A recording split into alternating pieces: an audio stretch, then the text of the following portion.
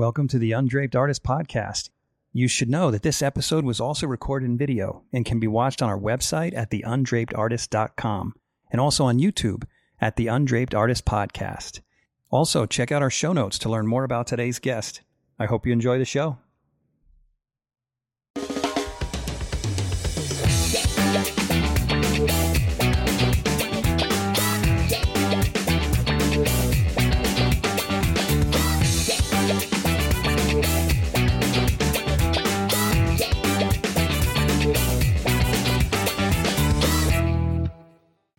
Paul Newton, welcome to the Undraped Artist Podcast. Thank you, Jeff. Great to be here. Oh, it's awesome to have you here. And you are here clear from Australia. And I have to tell the audience that originally when we planned this, somehow you and I could not get the numbers right. And you were going to be doing this at 2 a.m. So I'm grateful we got that worked out. It's what, like 10 a.m. your time now?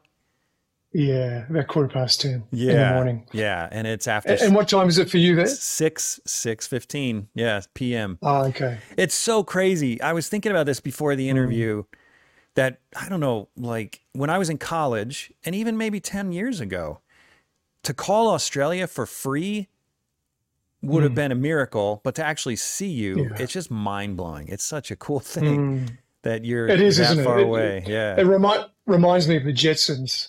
I know. You know, seriously, the video phone. Yeah, and we're probably about the same age, I would assume. You in your 40s? Yeah. Well, it's very kind of you to say that, but okay, you're a little older. A little bit older. Older. Okay, so you know what I'm talking about then. This is wild. It's great to It's great to be able to talk to you clear in Australia. So I'm really glad you're on the show. Oh, thanks, Jeff. No, it's my honor. And also, it was great to meet you for the first time at the Porch Society. I have to congratulate you again for that award of the Draper Prize, which is, for those who don't know, the biggest prize that you can win at the Porch Society of America. And you made out like a bandit because not only did you win 50 grand, but apparently the exchange rate brought it up to like 75. Is that right? Yeah, at the moment, the exchange rate with the Australian dollar meant that it was about 73. Which was fantastic. Freaking awesome. It was insane. Yeah, I know. Sadly, tax comes out of that, but it brings you right back down to 50, maybe. I don't know, but at least pretty much. Yeah, that's amazing. Well, congratulations. I'm not complaining. It was a great honor, and honestly, it was the last thing I expected when I went to the Portrait Society conference this year, and I heard that I was a finalist. There were 3,500, approximately 3,500 from which they chose 20 finalists. So when I heard that I was a finalist, I was absolutely rapt.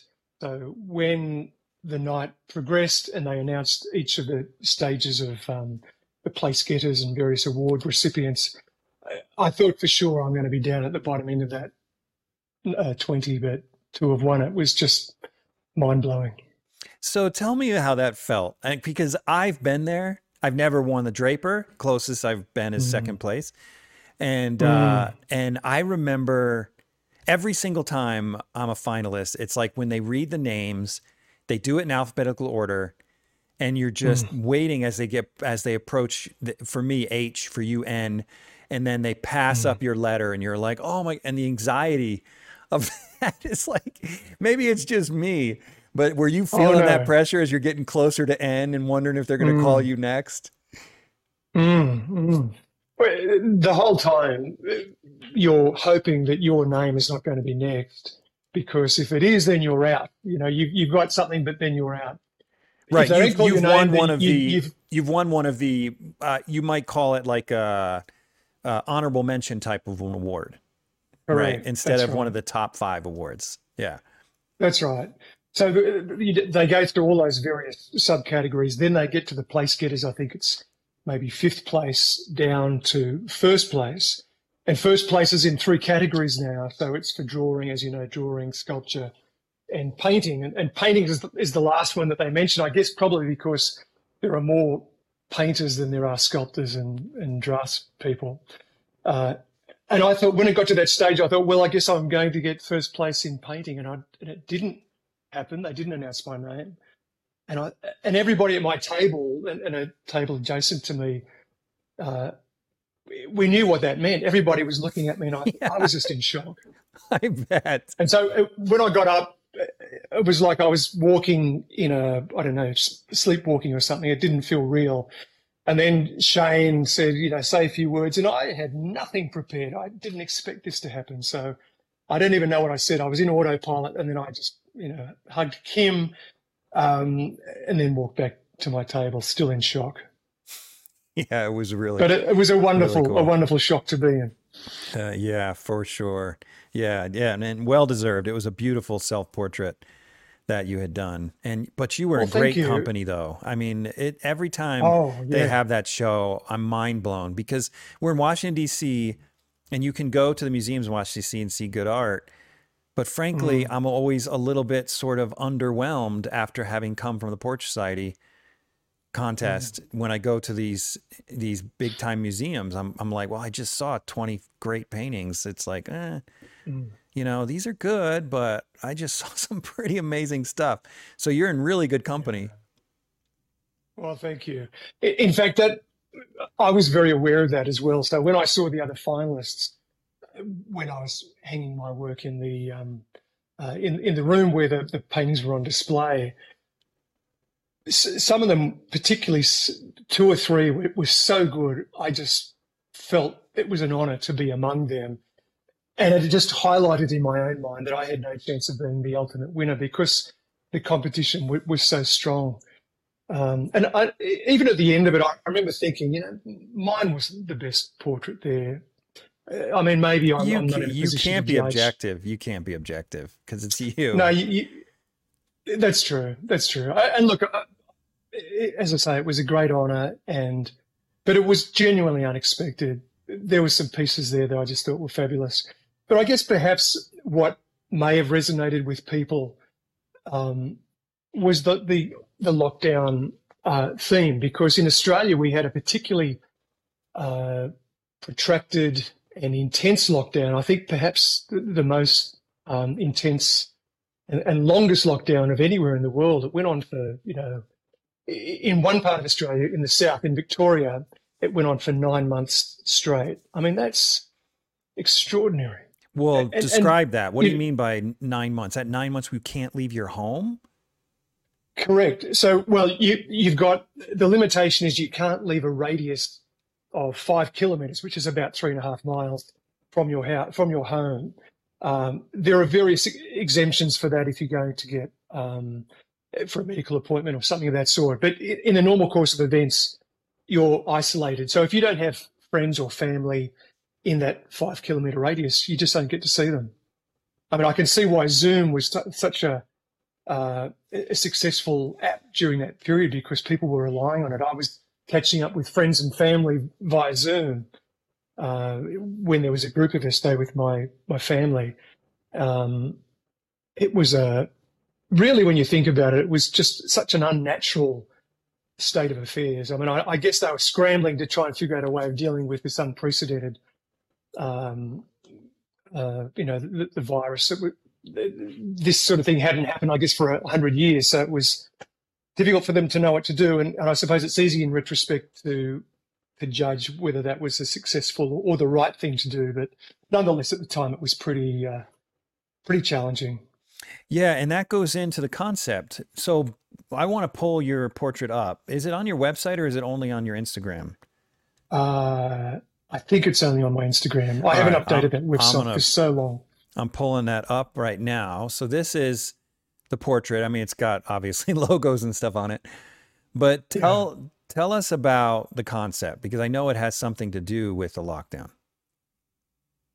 Yeah, it was during the winter. Hence, I'm wearing a jumper there. Although, the funny thing is it's winter in Australia right here and now, and it's balmy. I think people in America would find it hard to believe that this could be winter anywhere. It's so mild. But anyway, the idea was I was painting, so I've got in my right hand a brush, my left hand up to my chin. As you probably notice, I often do this. It just seems to be a natural mannerism. And I've done quite a number of self-portraits over the years, partly because the subject is always available.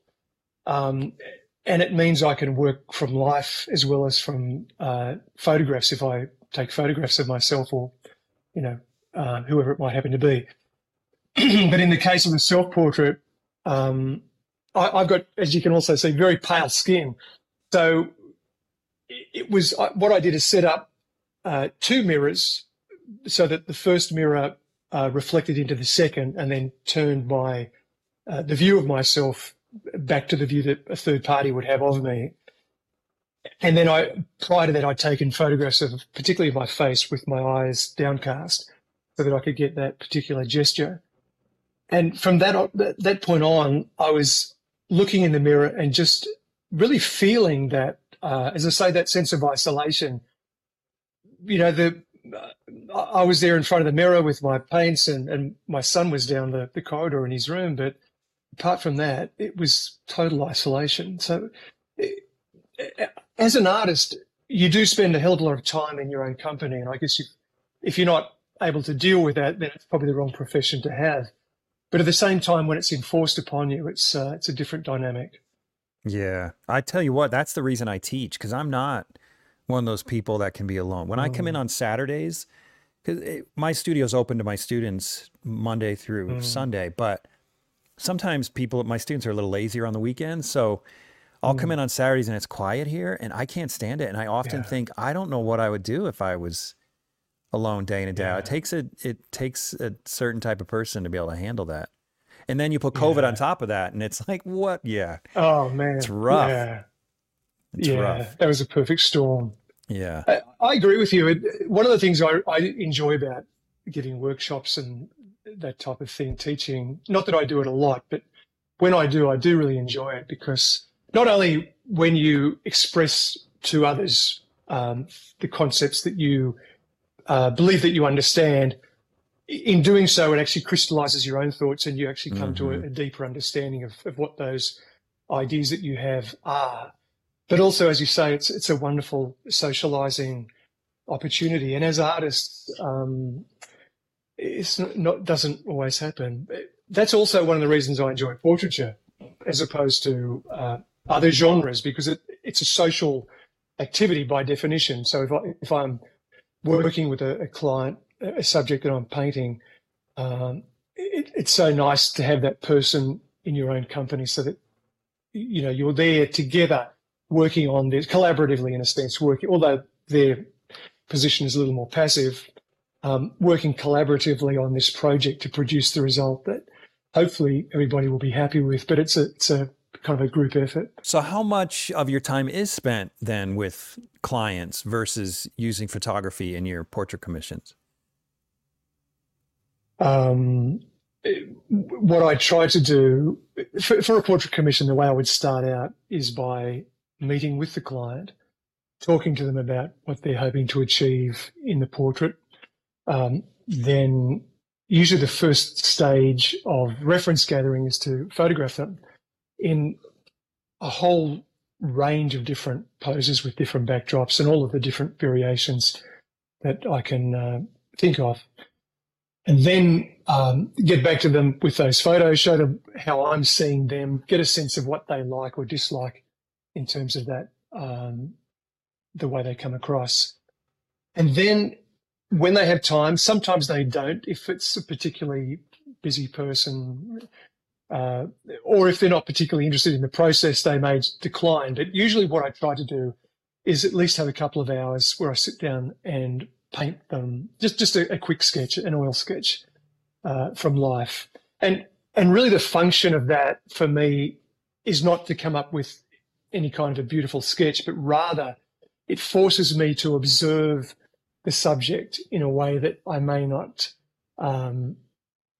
otherwise do. I mean, I suppose even just having photographs, which obviously is the case in the if the project is a posthumous portrait, it can still work, but it's always better to have spent some time working from life. I find the end result does make a difference. So it's particularly in the case of that self-portrait relevant because I had as much time as I wanted. There was no limit, obviously, to how much time I could devote to having me there for the for the like a life sitting, so to speak. Um, and when I was at art school, that was the only way we painted for many years. After that time, I didn't own a camera, and it was a real luxury item that at the time I just simply couldn't afford. Now I know you can do so much with an iPhone. It's a different world. Yeah. Well, that's a good segue. Let's go back a little bit and talk about your past. How did you get started in painting? So when I was a young child, Jeff, my greatest joy was to sit up in bed at night and to draw. So I go to bed early and spend hours doing that. My parents were very happy with me doing that because I would go to bed, unlike my siblings who had to be jostled and cajoled into doing that. But then through my school years, in the latter part of my school education, high school, I went to a boys' school, and you could major in football, but the humanities were fairly low on the list of priorities. So needless to say, I didn't have an opportunity to pursue visual art or anything of that sort. And then when I finished school, having done mostly sciences and those sorts of subjects, I then went on and studied science at university with majors in pure maths and physics. And after I'd done, I didn't really know why I was doing it, but I thought I've got to do something rather than nothing. I had no idea what I was going to do as a vocation with my life. But I'd always loved music. And so I decided to pursue that with some friends who were also musicians. In fact, most of my friends at that stage were musicians. And I remember being in a pub in Sydney, and it was a Saturday night, and it was full of people. And I saw a guy, the musician for that night, walking in with his gear, his guitars and amplifiers and things, and he was being jostled by the crowd of patrons, and he really wasn't having a good time. And he was an old bloke; he must have been at least 40, which, when I was in my 20s, seemed like he was ready to retire. So I could see that was the direction I was taking if I continued down that path, which I clearly wasn't enamored of doing at that stage.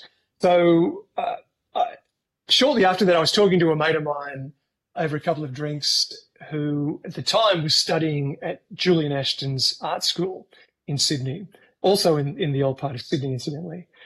And he said, look, you ought to consider coming to art school. It's a great social life. There's lots of pretty girls. He went through a whole list of things that, yeah. And at the very bottom of the list, he said, "Oh, and you can learn to draw and paint." What the By that stage, I was ready to sign up.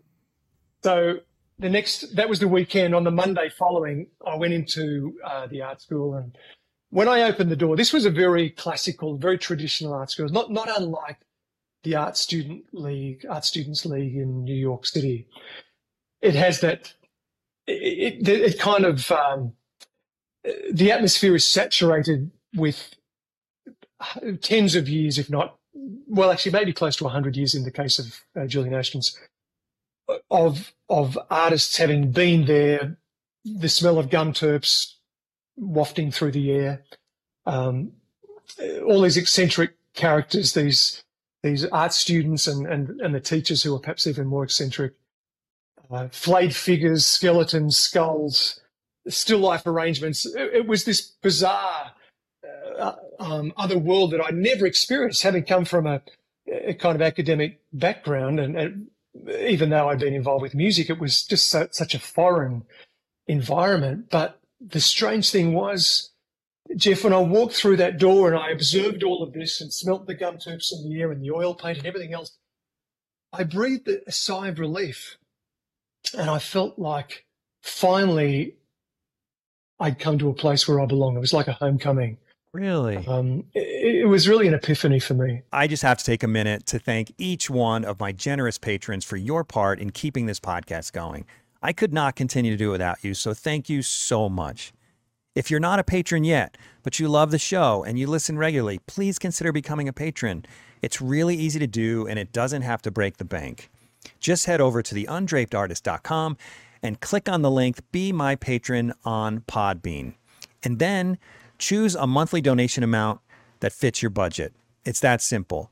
And to thank you for your generous donations, once you've reached $100 in total contributions, send me an email to theundrapedartist@gmail.com, and I will send you one of our spectacular Undraped Artist aprons. I have never heard a story like this. I mean, you're probably episode 55, I think. And this has got to be the most unique one I've heard. For you, it's like, I have a friend that tells me I should try art school because the pretty girls are there. So I did. I mean, that's like, I mean, did you even know you had talent before that? I mean, I know you drew as a kid, but did you see aptitude in yourself as a child? As a child, I did. And my teachers and adults around me would applaud what I did. So I guess when I was going through my life, beyond being a young child, I always, in my heart of hearts, felt that deep down I did have an ability in that field, but I'd never had a chance to explore that to see whether, in fact, that was true or not, or whether that was just a childhood memory. And so it never occurred I really to you. didn't know. It never occurred to you as a child that maybe I would be an artist, and it's so until this moment. Not really. I mean, it was Wow. it was a bit of a fantasy when I was very young that I would be an artist. In fact, I remember when I was a kid, my mum and her family, her side of the family, used to talk about Uncle Leo. Now, Uncle Leo was supposedly this great artist from their family in a past generation. He'd long gone by the stage I was around. But they were telling me about him, and they used to say, "You obviously get your talent, Paul, from Uncle Leo. That's how it's come through the generations." And so I had this idea of this relative who was an amazing artist, and I kind of was quite impressed by that. And I thought, well, maybe, if Uncle Leo was good, maybe I could be good as well. Anyway, we were cleaning up the garage one time, and in an old box, my mother found a watercolor painting of a boat, a yacht on the water, with Leo's name in the corner. Uncle Leo had painted this, and she showed it to me with a great sense of expectation. And I looked at it, and even as a young child, I could tell it was rubbish. He was hopeless. No, so you did have an eye for it. You had way back then. I guess so. Although that really crushed my illusions that any ability I might have had stemmed from Uncle Leo. The DNA came from a few generations back beyond Uncle Leo. Okay, so I won't Google Uncle Leo this evening to find out what kind of work he's doing. Okay, so you end up in art school, and then what? Well, despite that wonderful moment of inspiration and revelation, in the sense that I felt like here's somewhere I finally belong, and somewhere that I could become comfortable working and learning, that sort of environment. It was actually then 3 or 4 years of really hard work, and it was a struggle because I had no previous education of any substance in visual art. So I was really learning from scratch everything that I was learning. I remember one of the teachers one time saying to me, "So is yellow a warm color or a cool color?" And I just had no idea. I didn't even know what it meant. The concept of warm and cool was such a foreign concept to me. What I actually found was really helpful and helped me to move reasonably quickly through the stages of learning was my experience as a musician, because there are so many analogies or analogous concepts between those two subjects. For example, you talk about when you're in a band, you're wanting to allow space for the sound, other musicians to be able to fill, but you want overall the dynamic to be not cluttered and not overworked and not, well, I'm using a visual art term there, overworked, not too busy, not too cluttered. And so as soon as I thought of music, I could then understand that concept as it related to visual art. The same with rhythm.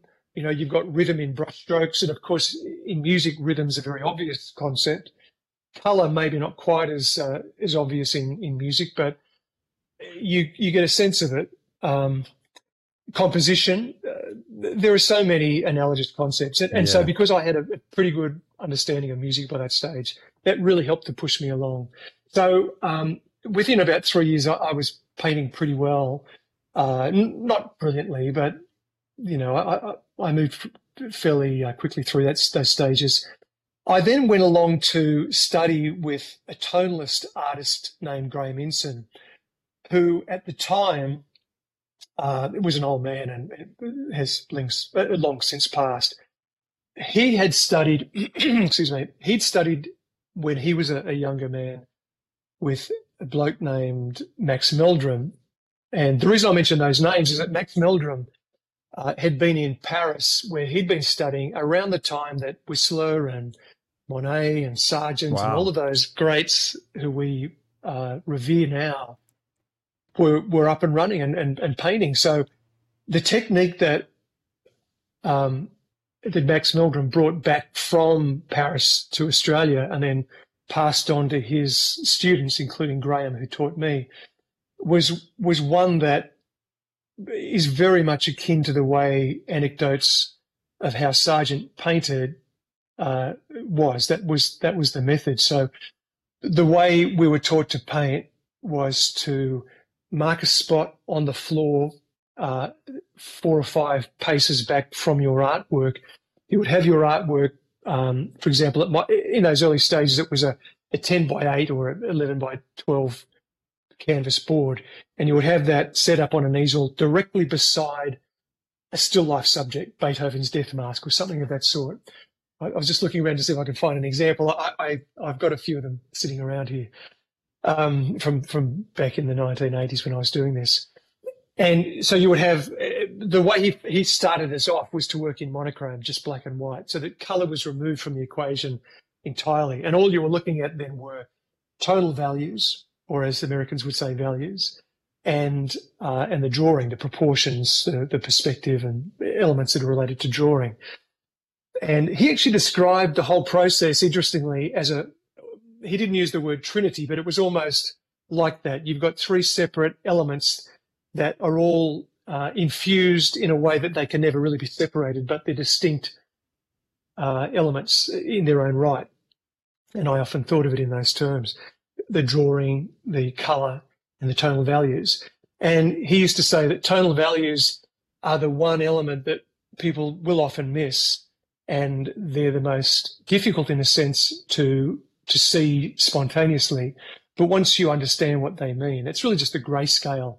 If you were to take a photograph or on a computer these days, remove the colour and see the whole thing in black and white, the grayscale are really great. The elements of the grayscale are really what are meant by tonal values. Well, And what there are about two things. drawing? Are you referring, when you say drawing, are you referring to proportion? Yeah. Okay. Yes, because in this method that he taught us, ironically, there was no preliminary drawing. You would Right. launch straight into paint. So, I'm sorry, I got sidetracked there. The way you would start is you would step back 4 or 5 meters, or 4 or 5 paces, probably about 3 or 4 meters from where your canvas and subject were. And they were therefore the same distance from you at your viewing spot. And that viewing spot is where you would look at your subject and look at your canvas and determine what was the biggest difference between the two. Obviously, to start with, the biggest difference was you've got a white blank canvas and then a subject. And he made it easier for us to work in a monochrome fashion by having the walls painted grey. And in the case of a Beethoven Death Mask, it was a white plaster cast against a grey wall. So effectively, the subject was in monochrome as well. So you would then step back to your viewing point, determine what is the biggest difference, and then you would walk up to your canvas with an intention in mind that you decided from your viewing spot as to what you were going to do. You wouldn't look at the subject as you approached it, because if you think about it, a 3-dimensional subject will shift because your Right. angle Your perspective changes. with respect to it has changed. exactly. So you would then scumble in a very loose, rough fashion, a separation between the darks and the lights, and nothing more than that, nothing more elaborate than that.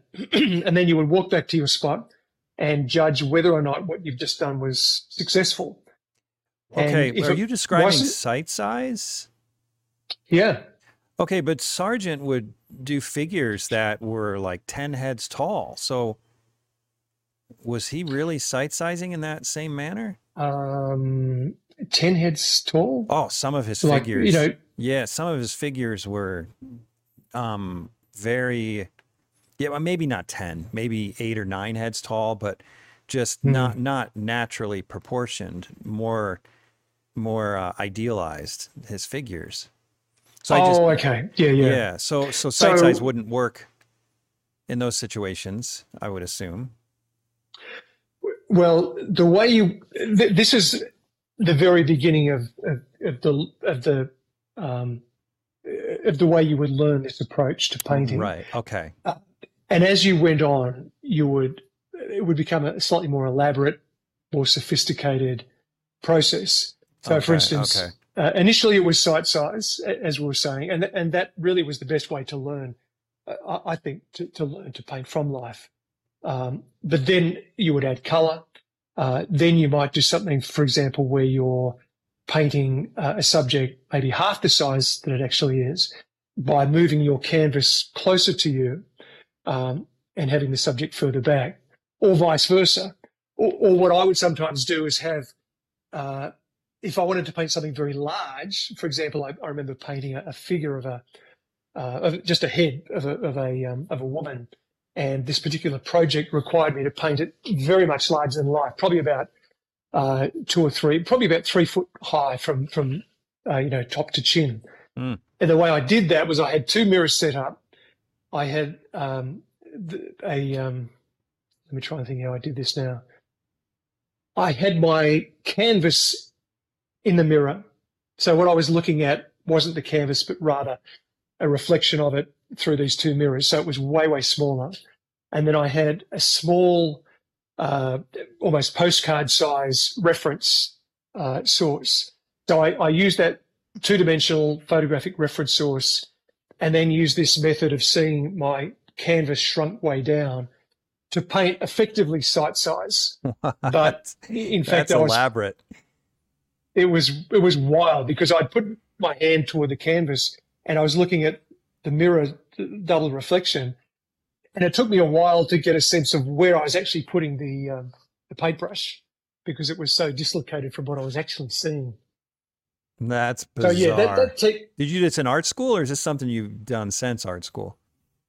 uh, well, my study with Graham was separate to my Right. study at I'm Julian sorry. Ashton's That's art what I meant school. with your study with him. Right.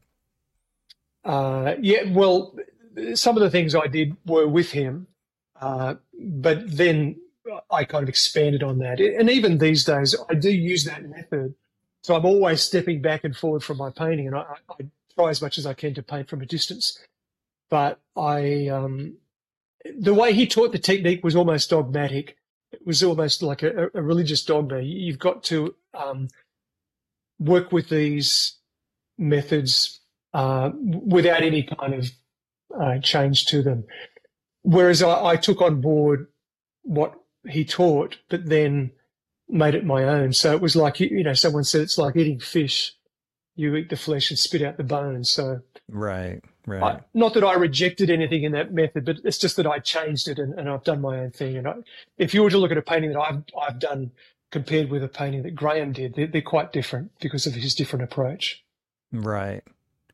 Okay, so about your ages, I'm curious of what your age was during school, when you were studying science versus when you were in art school versus when you were with, I'm sorry, his name again. What was his name? Graham Inson. Right, versus when you were with Graham Inson.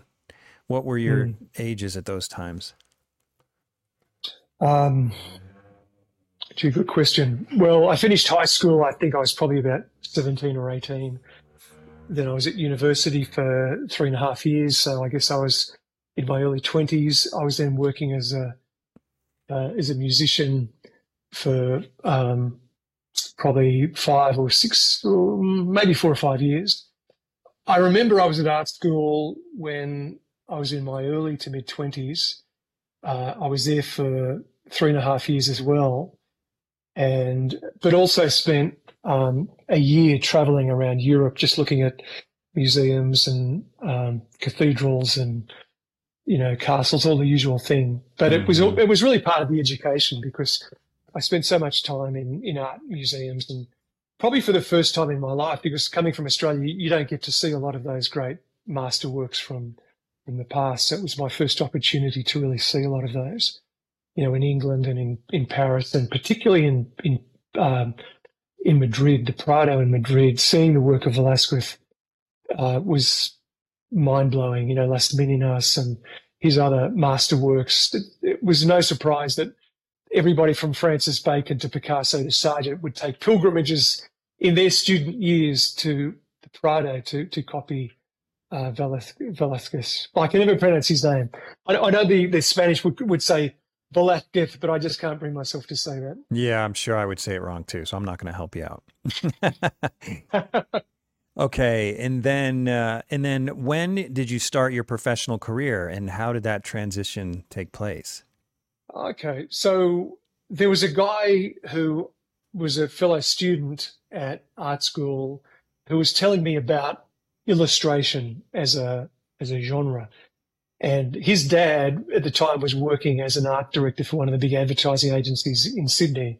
And he was talking about how when he finished at Ashton's, he was going to go on and be an art director. So this, again, was entirely foreign to me. I had no idea about illustration, art direction, anything like that. I mean, I'd seen illustrations, of course. I'd seen movie posters and I'd seen cornflakes packets, but I hadn't put the puzzle together and realized that people actually do that work.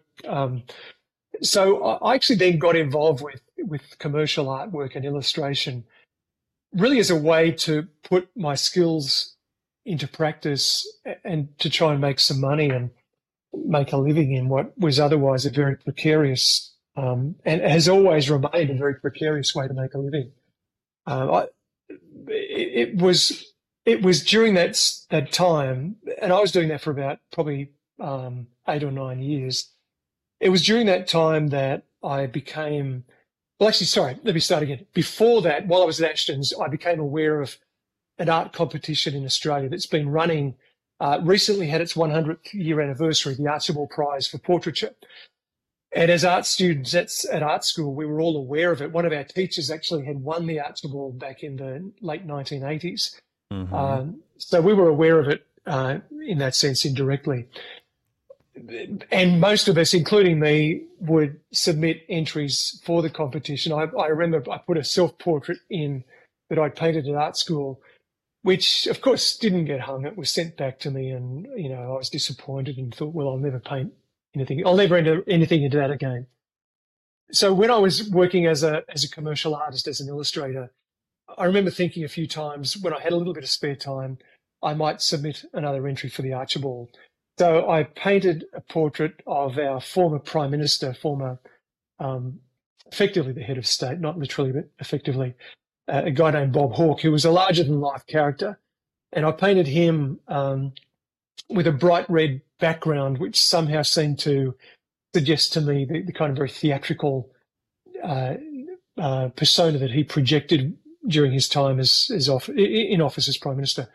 And it got a lot of media coverage, I guess, because of the subject matter. But again, it wasn't selected as a finalist. So it took a number of years. So again, I put the idea on hold, and I thought, well, I'm not going to waste my time doing that again. But then a few years would pass, and I think, well, I might have one more go at it. Anyway, eventually, after doing that for year after year, I did get something finally hung in the Archibald, and it's hard to overstate how big an event in Australia the Archibald Prize is. It's really an iconic event that captures the imagination of the public. It's front page news. It's the top item on the TV news at night when the winner of the Archibald is announced. Wow.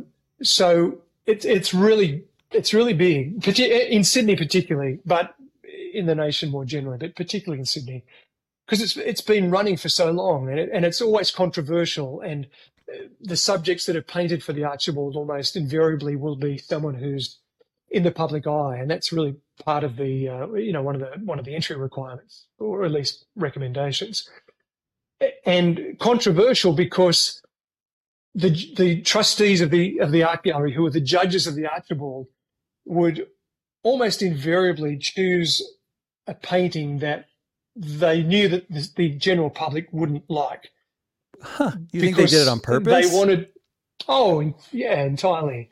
In fact, I remember the director one time was asked, the director of the art gallery was asked, who was not one of the judges, incidentally, but he oversaw the whole process, of course, was asked by a very clever, or thought he was clever, journalist, Mr. Capon, Edmund Capon was his name, is it the best painting that wins the Archibald? And Edmund Capon, quick as a whip, said, oh my goodness, no, I don't know whatever gave you that idea.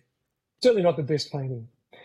And of course that was true, because it wasn't the best painting. And oftentimes what they introduced at one stage some years ago now was a People's Choice competition within the Archibald.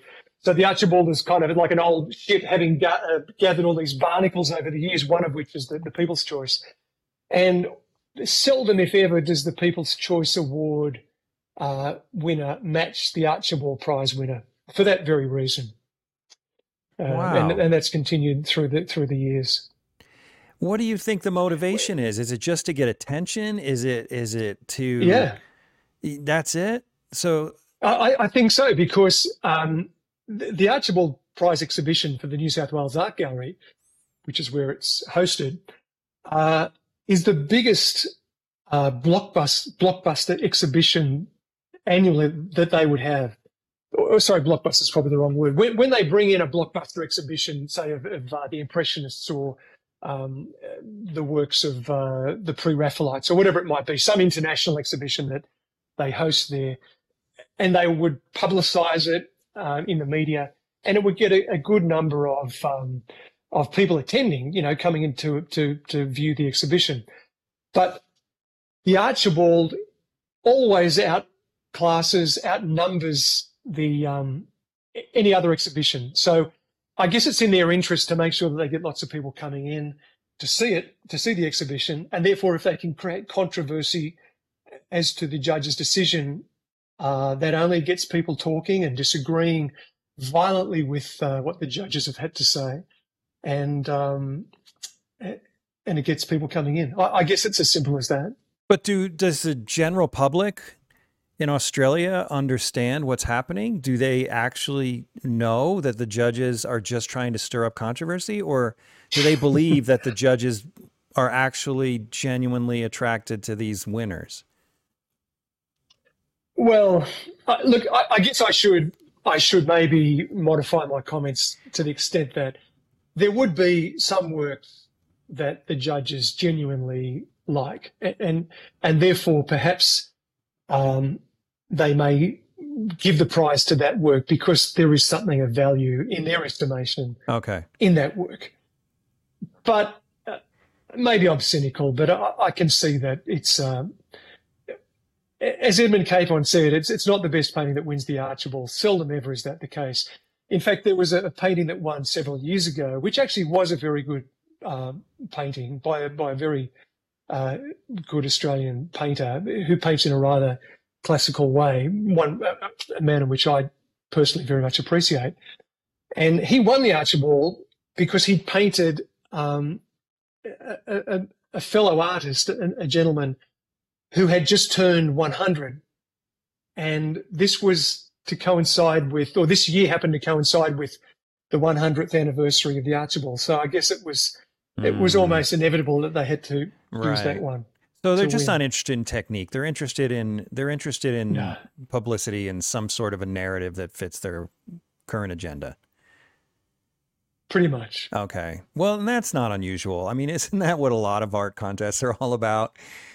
It's and that's one of the reasons, not to go clear back to the beginning here, but that's one of the reasons I appreciate the Portrait Society contest, because it is absolutely not that way. I mean, all contests are Yeah. subjective, let's face it. If they're every year, whether you win or not depends on who the judges are and their taste. But it's one thing to Yeah. have varying tastes. It's another thing to have varying intentions, you know? Yeah. Yeah. So, well, that's interesting. So did you ever win that prize, or did you ever win the People's Choice? I've I mentioned before that the Archibald has attracted a number of side bars, barnacles that have attached themselves to the ship over the years. One of them is the People's Choice. Right. Another one is the Packing Room Prize, which is the staff in the packing room, who are basically the men and women who move the paintings around, hang paintings, They choose one. They get to choose one. No That kidding. kind of happened by accident about probably 15 years ago now, and it's remained as part of this big picture. And the Packing Room Prize is announced prior to the announcement of the Archibald proper, maybe a week or so in advance of the Archibald announcement. And so all the media are champing at the bit to report the winner of the Archibald. So when the Packing Room Prize announcement is made, they'll jump on it because it's something to talk about in relation to the Archibald. And so I had the honour of winning the Packing Room Prize twice, or the dubious honour, I suppose, because if you win the Packing Room Prize, the talk on the street is if you win the Packing Room Prize, then there's no way you'll go on to win the Archibald itself, because there's no way that the trustees would ever allow themselves to align their decision with that of the packing room staff. Oh, of course At least not. that's They're far too sophisticated. Popular wisdom. Yeah. Right. Oh my gosh. What actually happened, what often does happen though, or not always, but certainly in my case it did happen, I ended a painting of a couple of Australian comedians. This is way, way back, about around 20 years ago, who were well known at the time, well, still are well known, but particularly well known at the time. And the Olympic Games was on in Sydney the year before this particular year that I entered this portrait. And the comedians, Roy and HG, had a big part to play in the Olympic Games in Sydney, in that they took the mickey out of what was an otherwise fairly serious event. Mm-hmm. And they were very, very, very popular. They were just, they really captured the mood of the people at the time. So the next year I thought, and I had known one of the guys, John Doyle, whose character name is Roy Slavin. I had painted him previously, so I knew them, and I approached them, and happily they agreed to sit for me. So I entered that portrait of Roy and HG, which then got the Packing Room Prize. Then it went on to be in the top 3 or 4 in line for the Archibald. It didn't win the Archibald, but it was close. And then it went on to win the People's Choice Award in Sydney, and then later, because the Archibald now travels, that's yet another one of these things they've added to the event. It now travels around certainly New South Wales, which is our state, the state of which Sydney is the capital, and then further afield, Victoria as well, where Melbourne, I nearly said Melbourne. Melbourne is the capital. And so it won the People's Choice in Melbourne as well. So it was congrats. Extraordinarily. And just 2 years ago, or actually in 2020, so 3 years ago, it was, they had an exhibition that was to showcase and celebrate the 100th anniversary of the Archibald Prize. And they selected 100 works that had been either winners or entries in the Archibald over that 100-year period.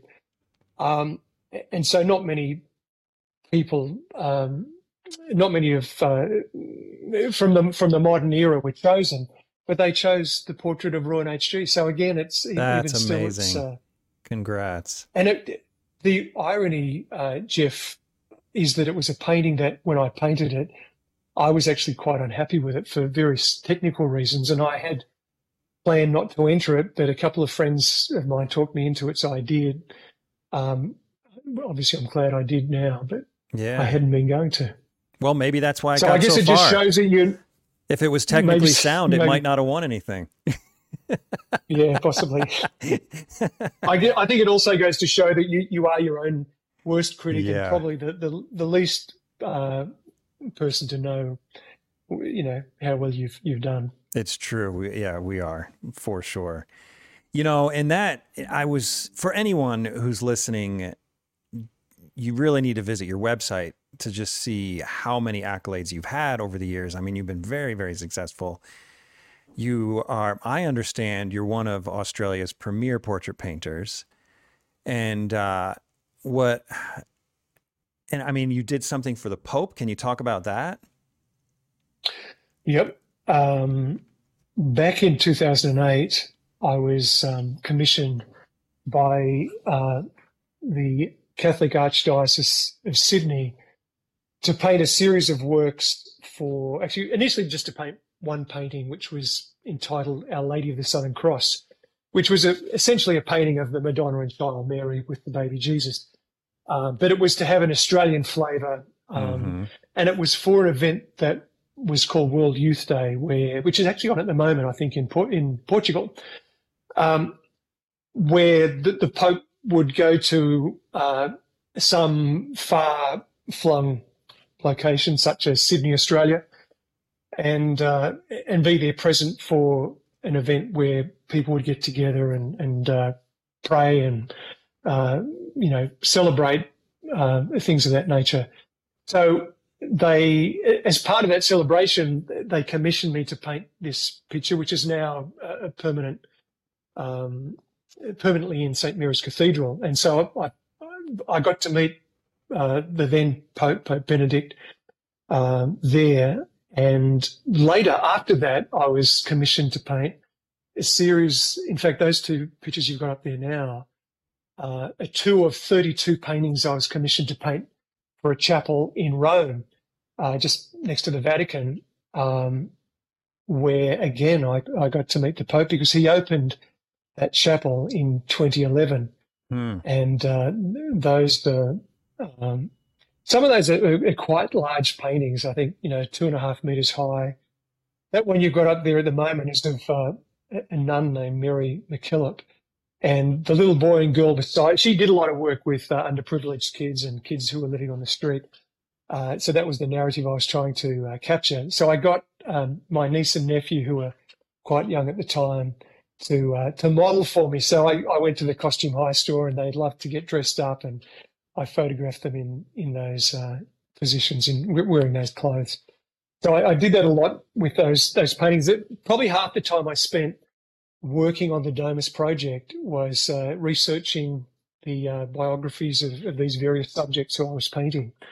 And that one that you showed earlier, the group scene, was that one, on the right there, was an historical event as opposed to individual portraits of an event that took place in 1818 in Sydney, where this small group of people would congregate and pray in a rather clandestine fashion because they weren't meant to be doing so. And anyway, long story, I won't bore you with that. But that particular scene, I roped in friends and family to model those various subjects. So it was it was a lot of fun, but it was a hell of a lot of work. Yeah. I think it took me about 3 or 4 months to paint that. Oh, is that all? That's actually quite fast, man. That's pretty fast for all those figures. And about how big is it? Oh, it's Doesn't have any size here. I'm just looking to. Oh, it's not on there. It's actually, if you click on that, I wonder whether it'll take you to an enlargement, which may give you Oh, dimensions. yes, it does. Yes, it does. Just to your and I can't. right. Yeah, let's see. 71 by 61. Okay, so about 6 Right. by 5 feet. Yeah, it was fairly big. And if you, on my website, there's a photograph of a sea of purple hats, all of these bishops and archbishops, and then a cardinal who's giving a talk, and then the Pope who's sitting down. And if you look at the Domus Australia project. If you click on that, yeah. And then the first image that comes up, that one there, Okay, yeah. that where the Pope is, right in the center at the bottom, straight above that, if you look straight above that, that's the Oh, paint. Yeah, that's the yeah, there painting it we were just is. looking at. What? And here's your other painting. That's right. So What an right honor around to that, be in that building. yeah, yeah, it Wow, really was. congrats. That Thank you. I'm really envious because I don't know if you know, but I do biblical scenes, and I mean to be in a Mm, building like that, it just it harkens back to the Renaissance and all those old masters and those beautiful cathedrals, and yeah, it's just what a privilege. Congrats. it's so true. Do you know when I was that particular painting we're just looking at? I was very much inspired by the work of Caravaggio. And when I was in Rome, and I met with the cardinal who had commissioned me, well, ultimately would commission me at that stage, he hadn't. Initially, he'd asked me to do one painting, another version of Our Lady of the Southern Cross for the chapel. And then he said to me, when I was in Rome, he took me to see these works by Caravaggio, the calling of St. Matthew, the inspiration of St. Matthew, and ultimately the execution of St. Matthew. So a kind of a potted history of St. Matthew, painted as a triptych by Caravaggio. And so the Cardinal said to me, what I'd really like you to do is to do all 32 of these paintings. And initially I was kind of gobsmacked and shocked that he would even suggest that. And I said, I'm sure you're not thinking about getting other artists to do some of these other ones, so that's not just one artist. And I heard these words coming out of my mouth, Yeah, and I thought to what are you myself, Paul, what are thinking? you doing? And I immediately followed up by saying, but I'm sure you've thought through that, and I'm more than happy to, in fact, honoured to undertake this commission, and I very much appreciate you offering it to me. So yes, thank you. Done. And Oh my he was gracious gosh. enough to see my foible and give me the commission. So it was a marathon. It took me probably 6 years to complete, but it was an extraordinary privilege. And that particular painting we were just looking at before of the group in that early prayer meeting Mm-hmm. was for me modelled on the work of Caravaggio, albeit with a much softer light. Caravaggio would often have a very strong light, casting very definite, hard-edged shadows with a kind of a chiaroscuro effect, which I love and many people love. In the case of my picture, because the primary illumination was candlelight coming from the table to the left of the picture, the light, the kind of golden light on their faces and the front of the figures had to be much softer and much warmer. And then that picture there shows one of the guys who modeled Yeah. for Where is me. the origin? Where's oh, it's in here. Uh, It's in here. It's at the bottom. Okay. So we that's it. can Oh, yeah. If you click on that, you'll go to the enlargement. yeah, okay. It's gonna be cropped a little bit, but Jeff, I can send you JPEGs of any of these if you want me to. okay, appreciate that. So okay, so you're referring to the light on the figures from the candles that had to be softer. Correct. That's right. And if you notice the figure at the front, the gentleman who's closest to us on the bottom right, if you look at the back side of his figure, you can see there's a kind of a blue cast. Yeah, it looks And like likewise on ambient the, window light, moonlight. which is exactly what I was trying to create. So the figure above him, in the background, straight up above, you can see he's mostly just captured in that ambient light. So he's quite blue. And then the baby that the woman to our upper left is holding, likewise, you can see that uh, Mm-hmm. kind of complementary kind of yellow and blue color, which was just, I mean, it was a nice little thing to do because it not only did it make it visually a little bit more interesting, but hopefully it created more atmosphere in keeping with what I was trying to say in that picture. Yeah, one thing I notice about it, and I notice this because I've done similar paintings where it's lit by candlelight or lantern or whatever. And I Mm. remember the process of setting up the scene and finding out that candles don't really light a lot of space, right? Oh, indeed. No. So, I mean, so what you're doing here is taking a lot So of what I, artistic license. I mean, this is lit by oh yeah, artificial light, and then you're throwing the candles in mm, there and exactly. trying to create the illusion it's being lit by the candles. Yeah. So what I actually did is to take those reference photographs of these people was I had a very large uh, umbrella on a strobe light, which flashed at full intensity when I pressed the shutter. Uh, and I used a fairly large and close up to the figures light source so that it created a very soft effect, which I was hoping would imitate the effect that you would get um, with a candlelight. But you're absolutely right. It's way stronger than it would in fact be. And then what I also did, and this is just to make my life easier, I had some blue celluloid, cell, whatever, which I put over another light in the background, a behind blue the figures. gel or something. Yeah. Yeah, exactly. Yeah, Right. and then use that to as a shadow fill, but also to create that change of color. Now, when you're photographing for a painting like this, do you try and get all the figures into the position that they're going to be in the painting at once? Or do you direct each figure at a time and then piece them together either in the painting or in Photoshop or something? So what I used to do when I first started painting individuals or groups is I would draw the whole thing out literally on cartridge paper, and then literally cut and from paste. imagination. Sorry, start again. I would take photographs of individuals, and then try and place them together. But what I would do these days, what I did in the case of that particular painting, is I would cluster small groups of people together. So, for example, you can see there. Well, you wouldn't know who it is, but it's the young boy in the front with his hands clasped in prayer is my son, who's never looked as pious since, or even before, who's playing the part of that young boy. He's now 24, so you can tell how far back this was done. Yeah. And then the little girl just immediately below him is my youngest daughter, who actually I used when she was a baby as the model for baby Jesus with the that Our Lady of the Southern Cross painting.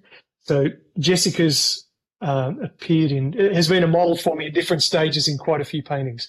So I would have had those two, and probably the third little girl there is, or third child, little girl is my niece, Charlotte. So I might have had those three together, and then I might have had the guy in the foreground, perhaps by himself.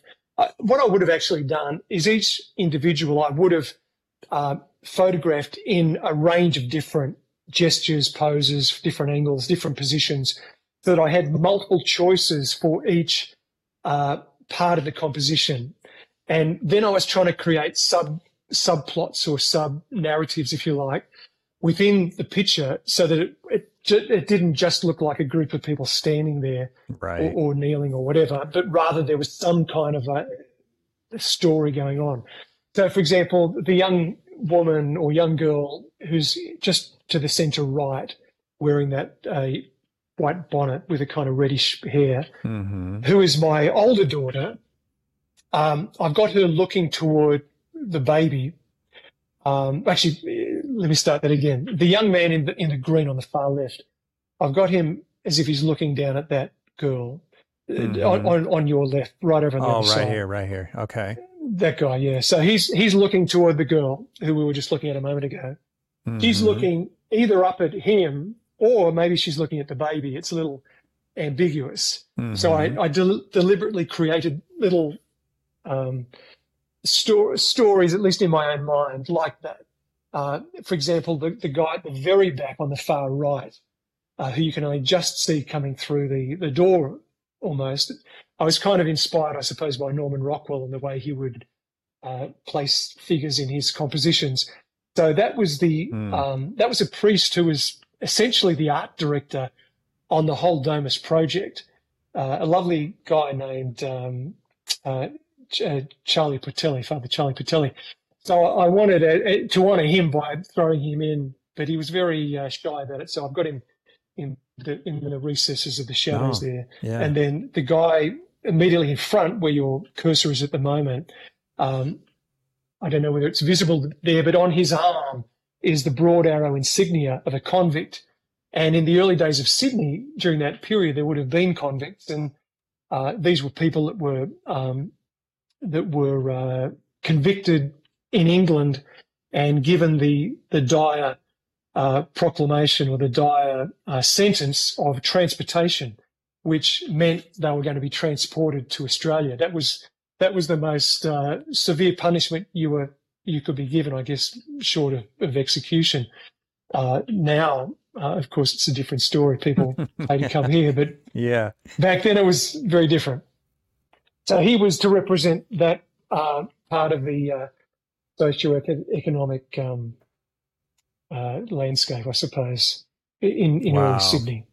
Yeah, I can really appreciate that. The multiple narratives you got going on. It really makes for a much more interesting painting because you move around the painting and pick up these things.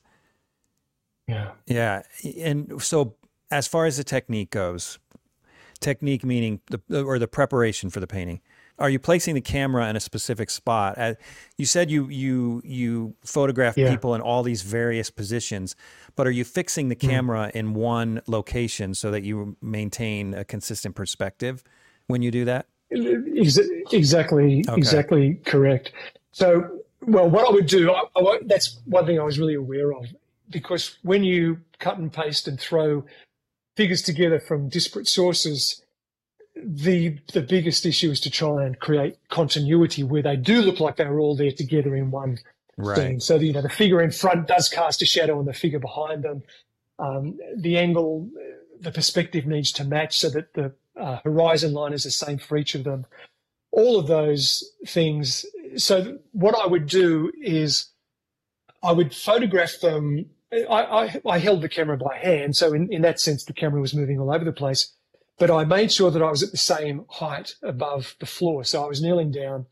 Um, so that therefore the height of the angle of the top of the table and everybody else in the picture would be the same or close to the Right. same. Right. Yeah, you're basically And you're thing, fixing your horizon line. yes, exactly. And then within, and to me, that was the most important element in terms of that continuity. The other thing I also often try to incorporate into my compositions is the golden ratio, because it's just it's a nice, visually pleasing position within a picture plane to place an element which is given prominence. So I in can this see it. case, Yeah. yeah, I mean, the you can almost see the I think spiral. You can almost see a spiral here.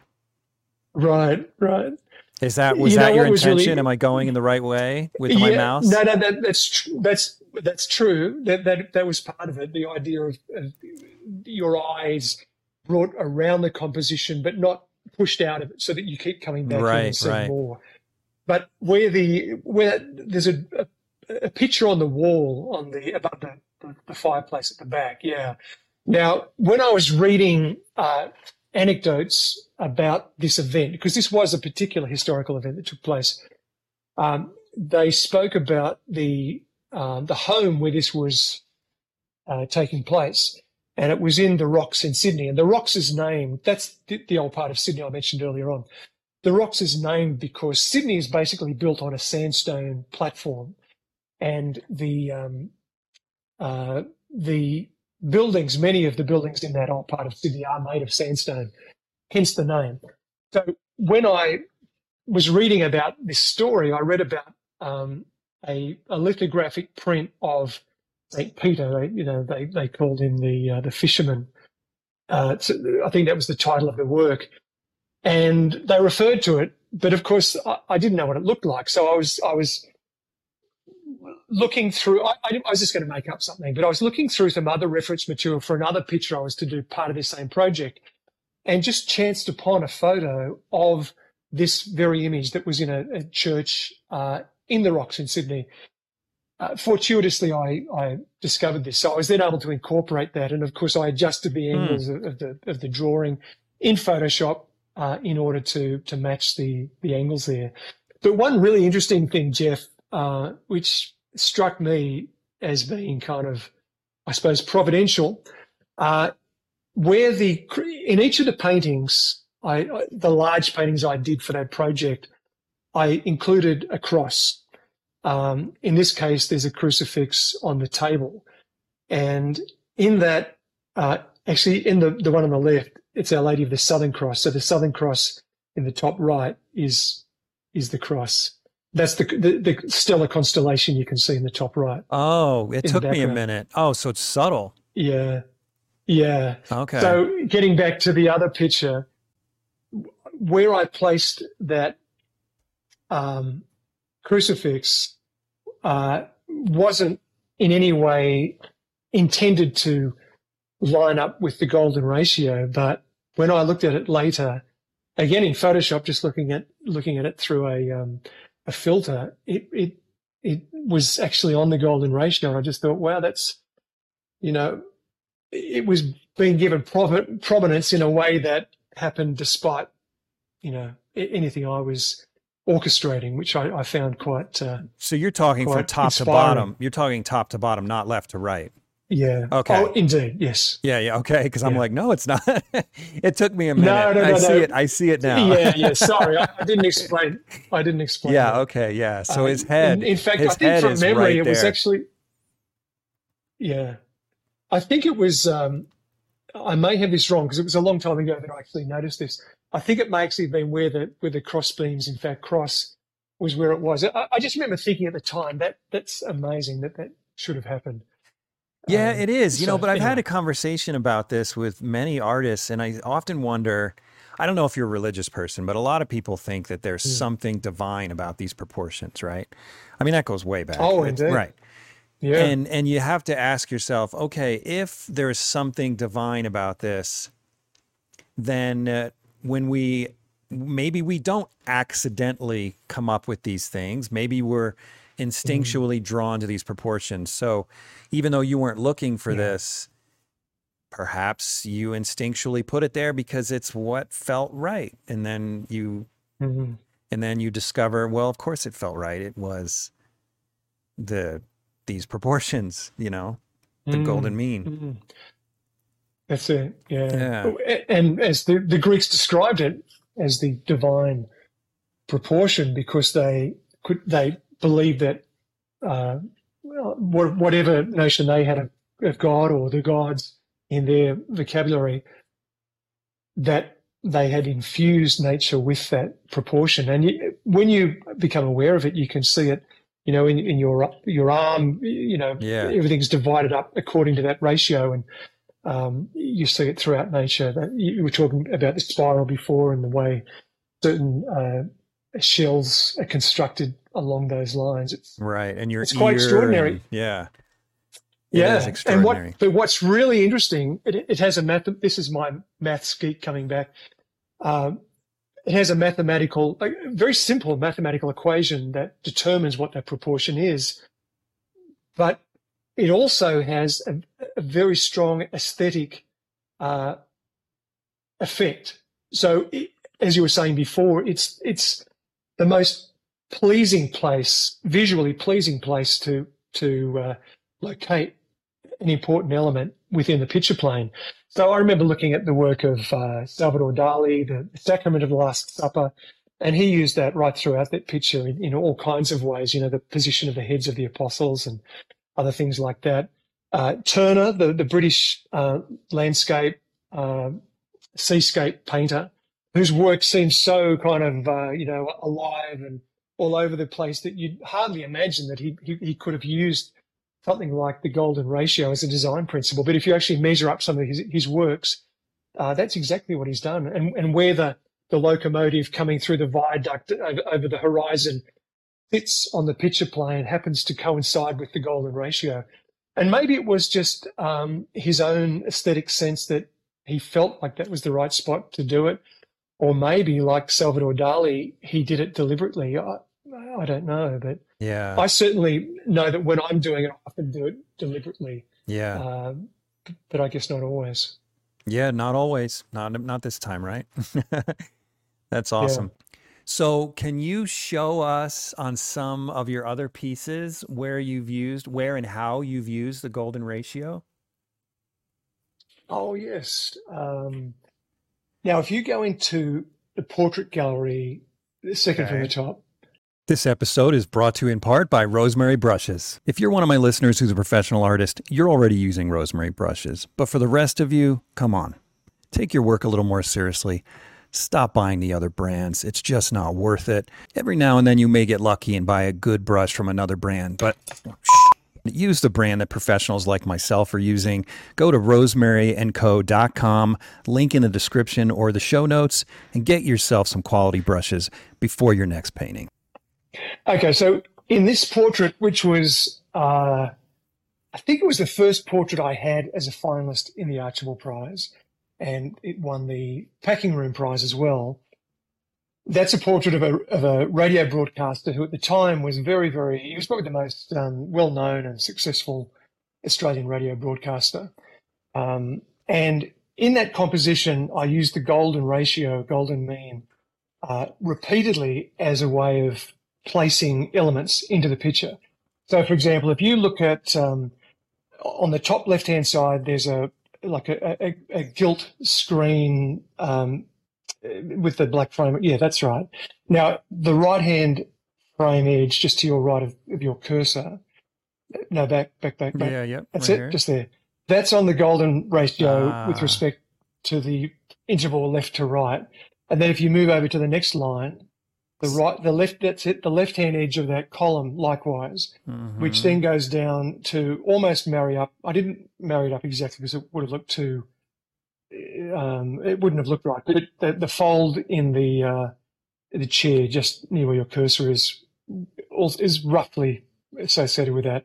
And if you go all the way down to the bottom, see that line that demarks the shadow and the lit side of his lower lid, Mm-hmm. Mm-hmm. that coincides with the golden ratio as well. So, and then in the other dimension, going up and down on the far left, going back to that gilt. Mm-hmm. So go down from there. Go down. Keep going. Right there. Oh, back up. That guy, Back up. this edge Up, here. up. That is there, yeah. Yeah, this edge here. Okay. And you'll notice it coincides with the top of his left hand on the edge of the Right. chair. Okay. Interesting. At that stage, I think I'd only just heard about. I mean, I was vaguely aware of it, but I'd only just realised that a lot of artists use that design principle when composing their pictures. So I thought, well, I'll have a go at that. So how important do you think precision in using the formula is? In other words, could it be just a loose thirds rule? I would say, in my experience, I've tried to use that rule of thirds and it never really works for me. But when I use the golden ratio, it feels right. And the 1/3 is almost, it's close to the golden ratio, but it's not quite close enough. And there's a bit of a tension there. You know, it's a little bit like that famous fresco of Michelangelo's The Creation of Adam, and the fingers are just a little bit apart. If they were touching, there wouldn't be the same tension that there is when there's a slight gap. Obviously, in his case, I'm sure it was done deliberately to highlight that connection between God and Adam. But in my experience, I found that using the golden ratio is better. And I actually measure it up precisely so that if something in my composition coincides with it, then I'll run with it. But if something in the composition is just a little bit off, then I'll move it entirely. So it's not just a bit off, it's way off. Or spot on, either way. Yeah. So you either want to nail the golden ratio or you want to avoid it altogether. Yeah. So precision is really important then. Yeah, and look, maybe this is my maths background coming out, my geekiness from Oh, that's university right. The days. math, right? Yeah. Tell me about your work habits, your studio, your day to day. What is the day of a portrait artist like yourself like?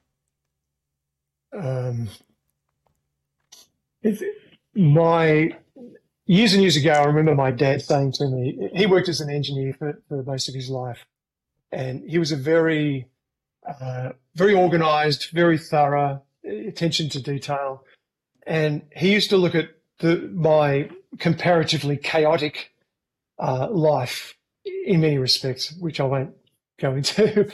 But certainly in the case of my work as a painter, I would. He said, you need time management, Paul. You need someone to organise you. In fact, even my assistant the other day said to me, you need a manager, because I tend to work in fits and starts. When I'm starting out a painting, say a portrait, I'll spend maybe 12, 15 hours pretty much continuously with breaks along the way for meals, etc. Working on the head, because I usually start with that, because I feel if I can make that work, it gives me the confidence to proceed and complete the rest of the composition um, with some level of hopefully some level of success, because as I say, I feel confident at that stage. But until I get to that point, I'll keep working on the head, and I only like to work on it while the paint is fresh and pliable. As soon as it starts to get tacky and parts of it start to dry, for me it's too late. Mm-hmm. So if at the end of that 12-hour time slot, I'm not happy with what I've produced, I'll literally scrape it off, Well, use a yeah. rag to rub it off, So and you're start again. totally And just about when into wet. It's got to be done while it's wet, or it's toast. in those early stages, I try as I may to paint entirely alla prima, but I've never been able to. In Mm-hmm. other words, I always feel I need to come back and tweak various things in the composition, uh, Do you make an effort because to make your second layer look alla prima by using oiling out techniques and so on, or yeah, or do you sort of embrace that layered look? I try to avoid it looking layered. Mm-hmm. I think there was an expression that Whistler used, that it should all be of one skin, Mm. so that the picture plane doesn't look like you've come back and amended something that was wrong. So sometimes what that means, for example, I most recently, or not most recently, but last year, in the Archibald competition, I had a portrait of Hugh Jackman, the actor, Australian actor, and his wife, Deborah Lee Furness. And um, so I went over and spent a couple of days with them at their apartment in New York and took a whole lot of photographs and That's a worked pretty out big deal. compositions. That's Oh, it was awesome. amazing. It was amazing. I felt like I was in the company of royalty. And they're so lovely and so down to earth. It was just a wonderful experience. Um, but when I came back, I had literally a month before the deadline for the Archibald entries would come and go. And I didn't want to disappoint them or myself by not having it ready in time. So I was working day and night to get this painting finished. And there was something about Deb's face that I'd painted that was bugging me right from the word go, but I just put it aside and just continued to work on the other parts of the painting. And the deadline for the entries was a Friday afternoon at 4 o'clock, I think. On the Thursday night, the night before, I was looking again at the painting, which I felt was basically completed by that stage. And I looked at her face and I thought, I can't submit this painting the way it is. I'm just not happy with how I've painted her face. And I think what I had originally, I had her mouth slightly open, her lips were slightly open, and you could see just a hint of her teeth. And I didn't like the expression. I didn't like the way I painted it. So I looked back through all my reference sources and the drawings and things that I'd done, and I thought it's more indicative of who she is, I think, from what I remember of being with them, and also what was in the photographs, to have her lips closed. But if you close someone's jaw with it slightly open and then bring it up to close it, everything changes. You know, Right. the position of the bottom of the jaw changes, the muscles that hold the jaw in place, which are all over the place, they all change. The nose, everything changed. So basically, I repainted the head that night over. I was also conscious that if I don't repaint it all in the one skin, so to speak, so it all looks la prima, then it's going to look like it's going to look like I've made a poor effort to amend something that was wrong. And because the heads are the focal points, I couldn't afford to let that happen. So I repainted the whole head, and I was hoping and praying that by daybreak I would be happy with the result. And thank goodness Stressful. I was. So, but it was ridiculously stressful. But I just felt I had to do it. You know, I felt compelled to do it, and I'm glad I did it. And the final result was better. Although the truth of the matter is, if I had another week, I'd probably still have been working on it to improve things further if if I'd have had the time. Do you work on a smooth canvas? So the reason I ask is because if you in this, I don't know if this ever happens to you, but if there were a case where you come back days later before you realize you screwed up a head and it's Mm, dry, can you sand it mm. down to a smooth surface again? Or now you've got a Oh, smooth surface on a textured canvas, so it's never going to look right. Are you following me? yeah, I am. Yeah, this disparity in the texture of the surface of the paint, Right. which is particularly evident if the light's shining on it and you see a little more of the Right. You got a texture smooth as a face result. and then you got a Yeah. textured painting So beyond it. yeah, so I don't generally sand things back. I have done that in the past, and I found that very issue with doing that. So I don't do that anymore. Okay. Uh, So you got to what I discover it when what it's I wet or you're toast. yes and no. What I would do if I had the head dry, usually it's not entirely dry, and I'm usually able to make that judgment call before I get too far down the path.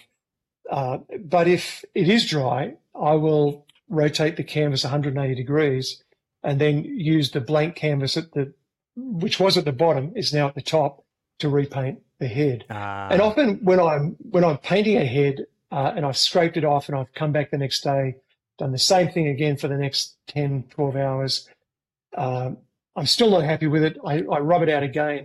I remember a particular example of when I painted.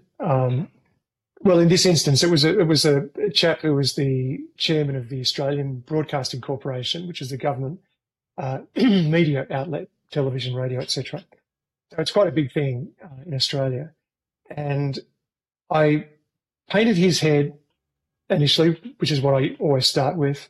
I wasn't happy with it, so I rubbed it out, scraped it off, and then the next day tried it again. The next day I was also unhappy with it.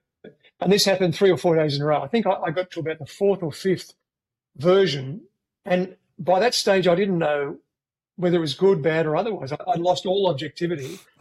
And I thought, look, maybe this is just me being overthinking this and I'm being too fussy. And maybe it's not bad. And maybe I should just leave it. So, because it didn't look too bad, but I wasn't entirely satisfied. So I left it in case I couldn't do any better, rotated the canvas 180 degrees and used the blank canvas that was now in front of me, which previously had been at the bottom of the canvas, to repaint his head. And I've done that a number of times, actually, with various portraits. And when that final version, if it does look better, usually it does, and I'll just go with that and then just continue to paint. I'll just paint over whatever was at the head at the bottom, the previous versions. And if there's any paint which hasn't completely dried on that former version, I'll do my best to rub it out, but I don't sand it back because that does create a change in texture. And usually what I find, particularly if I have made changes, this is one of the things I love about work of many of the old masters, people like Velasquez. You look at his work and you can see where the arm that he's painted had been moved from its original position, and you can see the kind of ridges of paint where he'd painted the arm previously.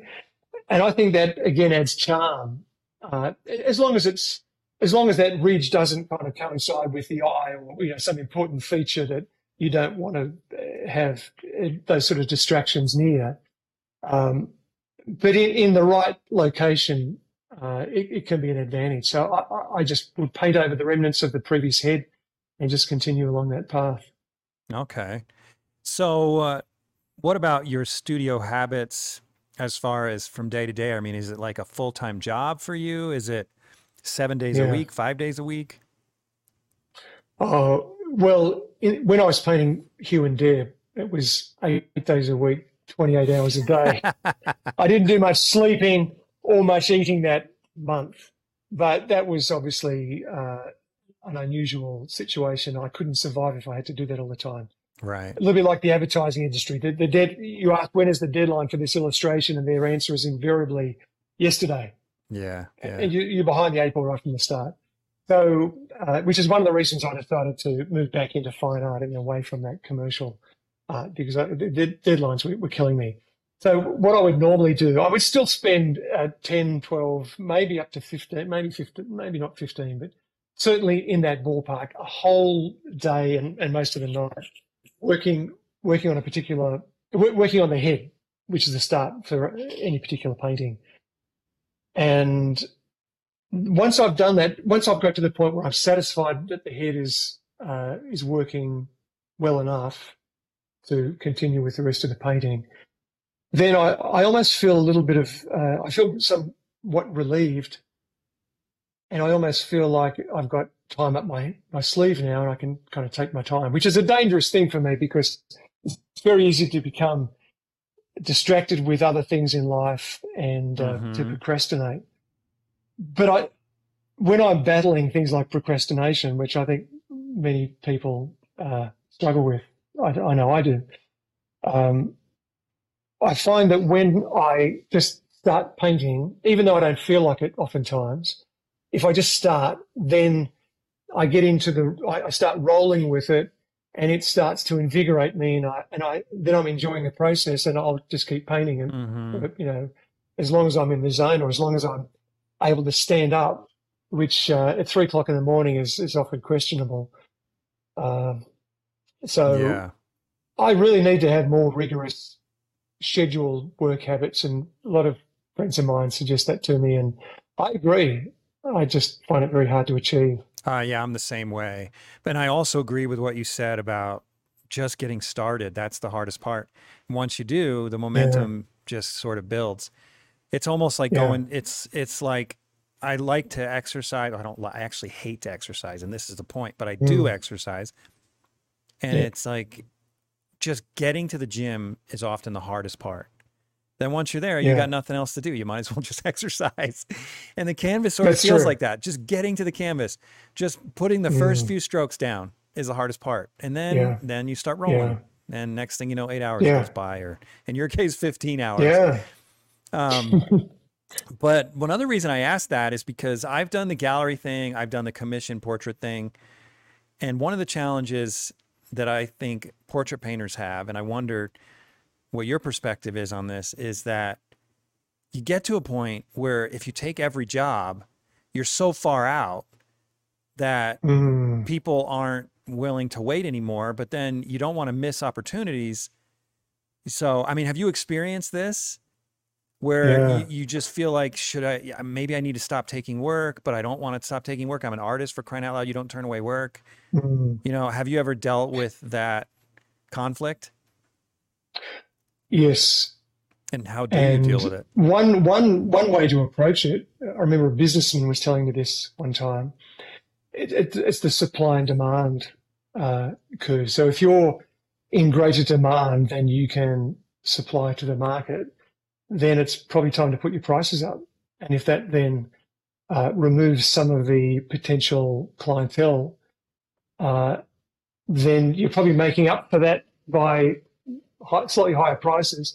It's tricky though. You can't, you don't want to be greedy, and you don't want to jump too soon because you might blow the whole thing out of the water. But that's one thing Mm-hmm. I was told I should think about doing. Uh, the other thing in terms of the work load because it is very stressful. I know at one point I had probably a year or two's worth of work in front of me, and I don't like to disappoint people. I don't like to have clients that are unhappy with what I'm doing, or the lack of timeliness in that process. Uh, it's really tricky, and you don't want to rush the process either because, as they said in Toy Story, you can't rush art. If you try to, you'll end up producing a less than ideal result, which that you're not going to be happy with, and chances are the client won't be Right. happy with. So it's a really tricky balance, but that's probably the way I would look at trying to resolve the problem. Ironically, one of the benefits of COVID was that there were fewer clients commissioning portraits, so I was able to catch up on my backlog uh, and feel quite relieved. But of course, initially feeling relieved, that initial feeling is often then replaced with the stress and anxiety associated with, where's my next job coming from? Right. When you're working freelance, working for yourself, uh, it's a precarious way to make a living. And I've been blessed over the years to have had pretty much a continuous flow of work. So I've been very fortunate in that way, even during the tough times. In fact, during the global financial crisis, so called, that we had, back, what was it, 15 years ago, whenever it was, when a lot of people I knew, a lot of people in the portrait field, some very, very good artists, very highly regarded, very talented, very successful, were really struggling to make a living, a little bit like COVID, because uh, at the end of the day, for the most part, a portrait is something you don't need Mm-hmm. in the way that you need food, medicine, those sorts of things. So it's one of the first things that people will eliminate from from what they're wanting to invest in, and the net result is you're out of work pretty much. So during that time, that's when I had that project, that enormous marathon of a project to paint those pictures for the Domus Australia Chapel, and Wow. that saw me right through that period. So I was able to put bread on the table for the family, What and a blessing. uh, it really was. It really was in so many ways. Yeah. During that time, it was 2008, so you nailed it 15 years ago. Mm, But yeah. I literally, weeks before that crash, I decided to go on a 2 or 3 year sabbatical. In other words, Oh wow. I decided to live on savings. I had saved money from selling Mm, paintings, and I decided I'm going to take the next 2 or 3 years and get out of the market, not sell paintings, and just teach myself how to paint differently, a mm, way that I mm, wanted to paint in the future. yeah. And so it was still stressful because I didn't know how long it would last, whatever. But Yeah. I'd already decided I didn't need to make money, or I didn't want to make money anyway. Didn't want to sell paintings. So it's a different kind of Mm, blessing, but man, the timing mm, was like perfect. perfect.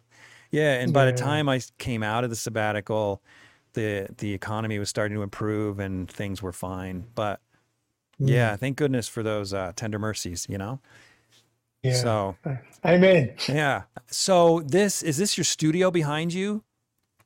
This is my temporary studio. When I moved here, my daughter was 16 when we moved here as a family. So back then, this was, and I live on 5 acres in the outer outskirts of Sydney, rural outskirts of Sydney.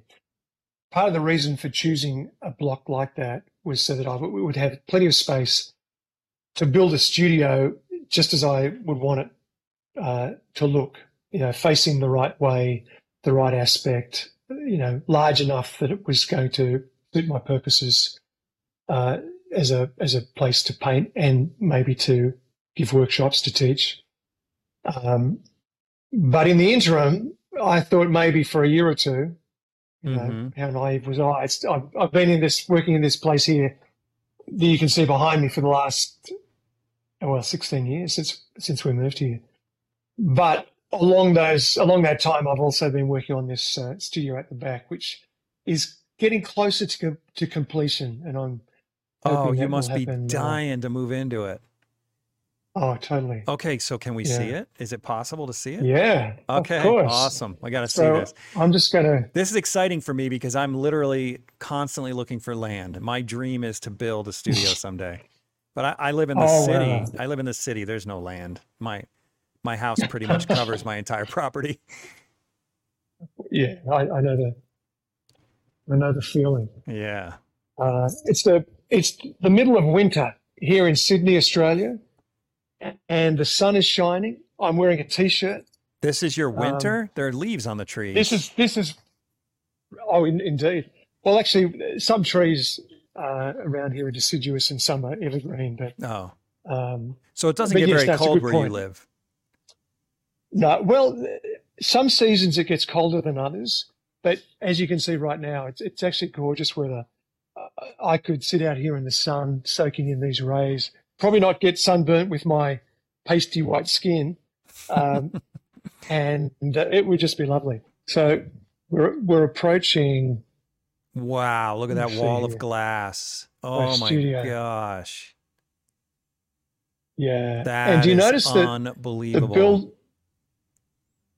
Do you notice that the building is casting a shadow? The reason that the shadow is where it is because the large window, which you can see Yep, we there see it behind right me, behind you. Yep. which is 9 meters high. It's off the floor. It's an enormous window, and the reason it's facing south is in order to get the indirect light that a window facing north in the northern hemisphere would get. And in the southern hemisphere, the sun it rises in the east, of course, sets in the west, but it's always on the northern half of the sky. And the in the northern hemisphere, of course, it's always in the southern half of the sky. So in the northern hemisphere, in New York or in Europe, the ideal studio aspect would be a north light because the sun never shines through because it's never on the northern half of the sky. For me, in the southern hemisphere, the sun is never on the southern half of the sky. It's only ever on the northern half. So if I Hmm. want that indirect, ambient, unchanging or relatively unchanging light, then I have the window, as you can see here, Oh my on gosh, my. that is a beautiful studio. I'm so envious. So Thank that you. faces south Correct. instead of north. It's so And funny you bring this yeah, up because I had a podcast with Carlo Russo, who lives in Pennsylvania, yeah. obviously on the northern hemisphere. And Mm. I don't remember how it came up, but all of a sudden it occurred to us, wait a minute, what do Australians do? And This is then what we Australians do. speculated that it would, of course, you'd have to flip the window to the opposite direction. And we were right. Yeah. But the other thing we discovered is on the equator, you're kind of screwed because the sun Oh, sort of yeah. just goes a little bit to the north, a little bit to the south, a little bit to the north, a Yeah. little bit to the south. Yeah. So you just want awnings in the in on the equator, apparently. That makes sense. Yeah. And another interesting thing, I hope is this too echoey when I'm inside here? No, it's great. Oh, okay, good. The other thing that I perhaps should mention, because I did have the luxury of being able to orientate this building that I had built from scratch exactly where I wanted it, that southern window we were just talking about is in fact not due south. Uh, I tend to I feel like my best work, or at least I'm most inclined to work later in the day, in the afternoon, Mm-hmm. as opposed to first thing in the morning. And therefore, what I want to avoid is the late afternoon sun shining through that window, coming down and hitting the wall that's behind it, and then burning out the whole of the room so that I can't work here. The light is just too strong. So you're trying So to what I avoid did is that late evening skim light that's going to skim across those yeah. windows, right? Well, in Sydney, we get in the summertime the sunlight from say about 3-4 o'clock. So it's still reasonably high in the sky. Is way south of due west, So it's not just at the very end of the evening when the sun is about to set. Wait, how It's for close are about you three or to the 4 hours prior to poles? that. How long are your days in the midsummer at summer equinox? Well, at the peak of summer, when the sun is at its at the peak of summer, when the sun is out for the longest, it will probably set about maybe 8:30 Oh, so it's in the about the evening, same as maybe where nine we are. o'clock. Okay. Yeah, yeah. I'm not sure why it is the case. I mean, if you look out through the window, you can see it's fairly level land, and Yeah. there's no buildings there which are going to obscure um, the sun. I mean, there's some trees, but not much more than that. Yeah. But I guess the thing that's throwing me off is that slight angle that you have to get. I'll have to pay attention. I haven't I Mm. haven't noticed the sun going beyond due west when it sets here in Utah. And Oh, really? I haven't noticed it, but doesn't mean I, it's not happening. mm. I don't know. I think you'll find it. I would think that you would find that it does, Yeah. So if you were a morning because the days are person, long. if you were a morning person, you'd flip it. You'd go 13 degrees in Yeah, the other direction. yeah, Okay, that's smart. Yeah, man. One another benefit of building your own space. And how high are that's those it. ceilings? One of the reasons people said to me, "Why have you got such a tall window?" This is at this point here, the window is about 9 meters high. Oh my, or 27 feet. Holy Yeah, cow. it's like a That is three-story building, tall. and you'll probably think, or probably ask me, why have it so tall? But if you look at that wall at the back, ignoring for a moment that the light coming through on the other side, Yeah. you notice how the light is very even, and it really comes all the way over to here. It's slightly darker on that side, the wall, than over here, Right, but right. not by that much. And so if you look at the floor, it's illuminated almost equally all the way across. And so what I was thinking is, if I am conducting classes down here, I've got a whole lot of students and a couple of models set up that they're working from. Uh, by having such a high window, it means that the whole studio space here is usable. There are no areas where there's not really good daylight Yeah. coming in. That was the rationale for me. It just means that the whole space is more usable. But what I plan to do is to put, when I can afford to do so, is to put uh, some kind of a screen curtain arrangement over these big windows in order to be able to mold the light. So I may not want it to be so high, or I may not want it to be so wide. May want a narrow beam of light, more of a Rembrandt type light. And the narrower the light source, the sharper the shadows are going to be, which is one of the reasons why when using strobe photography, you would use a softbox or an umbrella, because it broadens the effective light Right, source. right. So when you have a window this big, it's an extraordinarily broad source.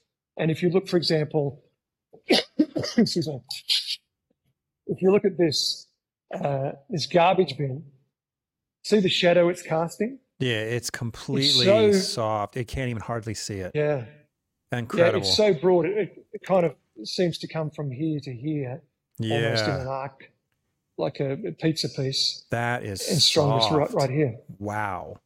Yeah.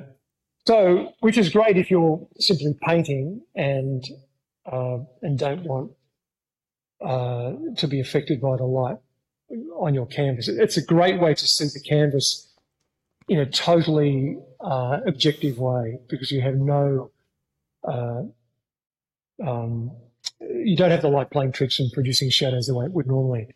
But if I'm painting somebody from life and I have them sitting there and I do want light and shade, then yes, just simply reducing the width of that window would have that effect.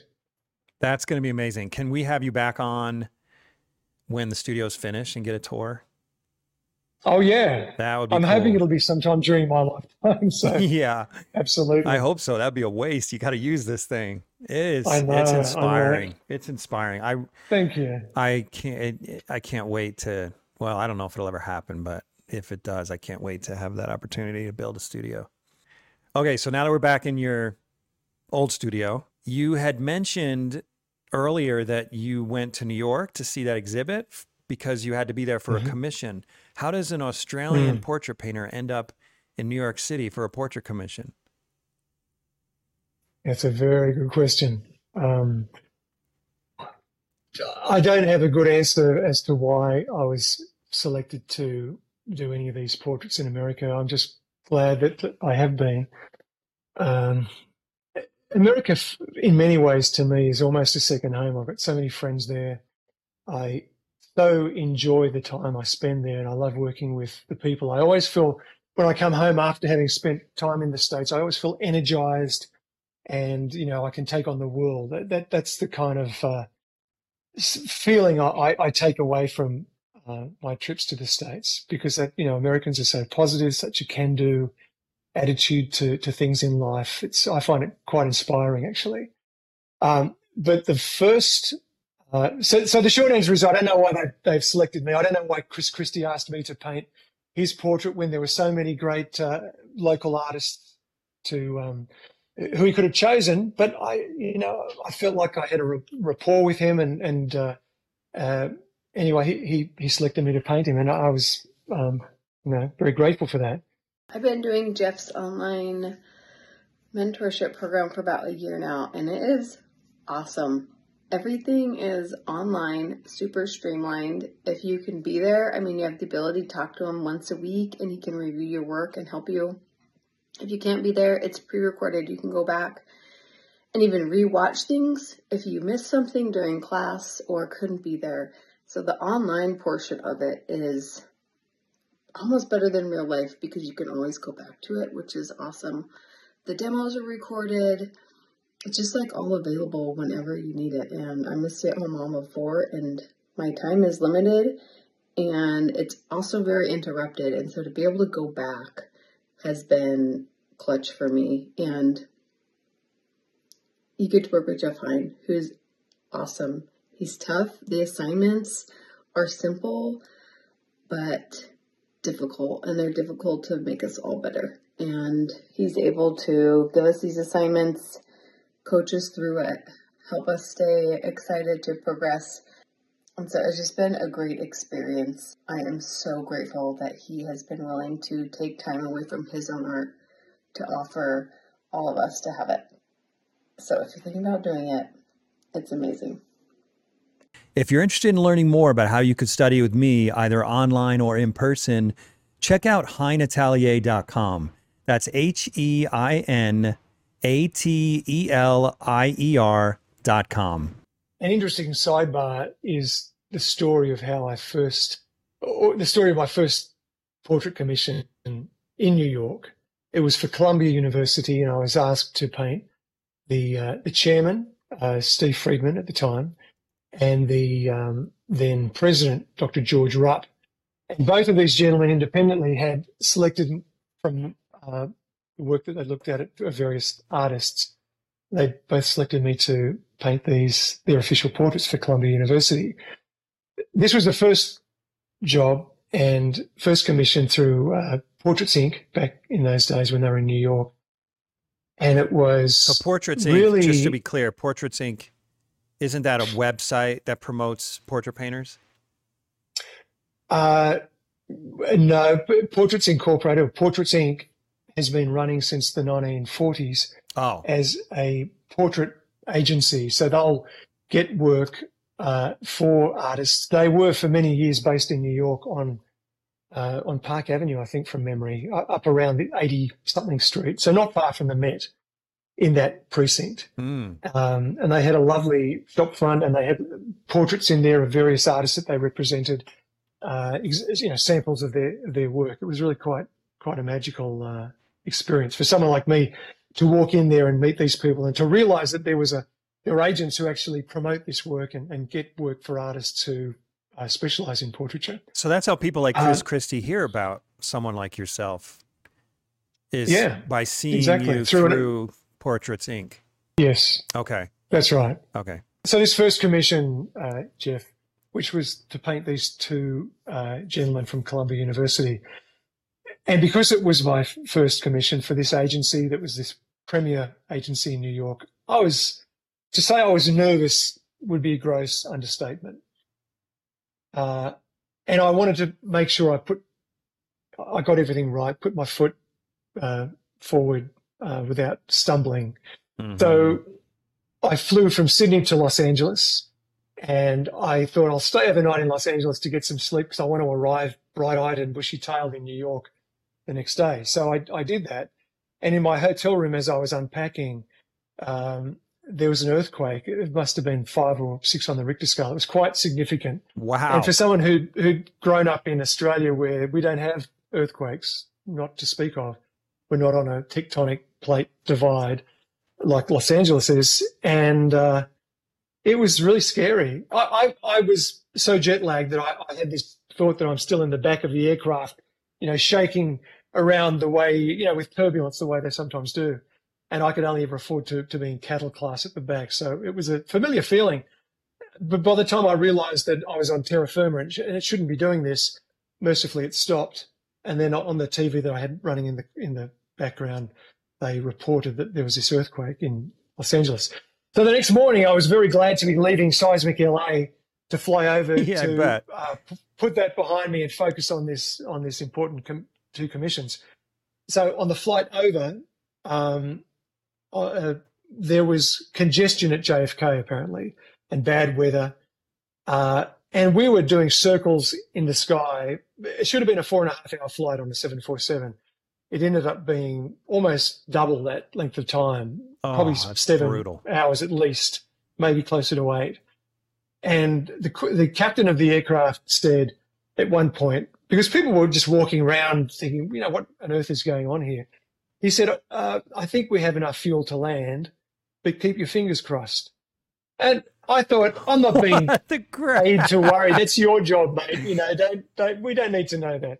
Anyway, we did finally land safely, and I felt like it's time to get out and kiss the tarmac.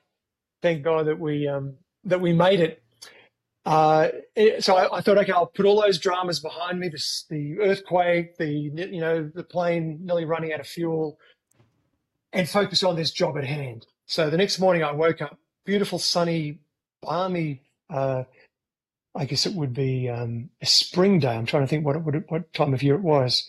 Anyway, it was a beautiful day, and I was getting dressed, ready for this first appointment that I had up at Columbia, uptown.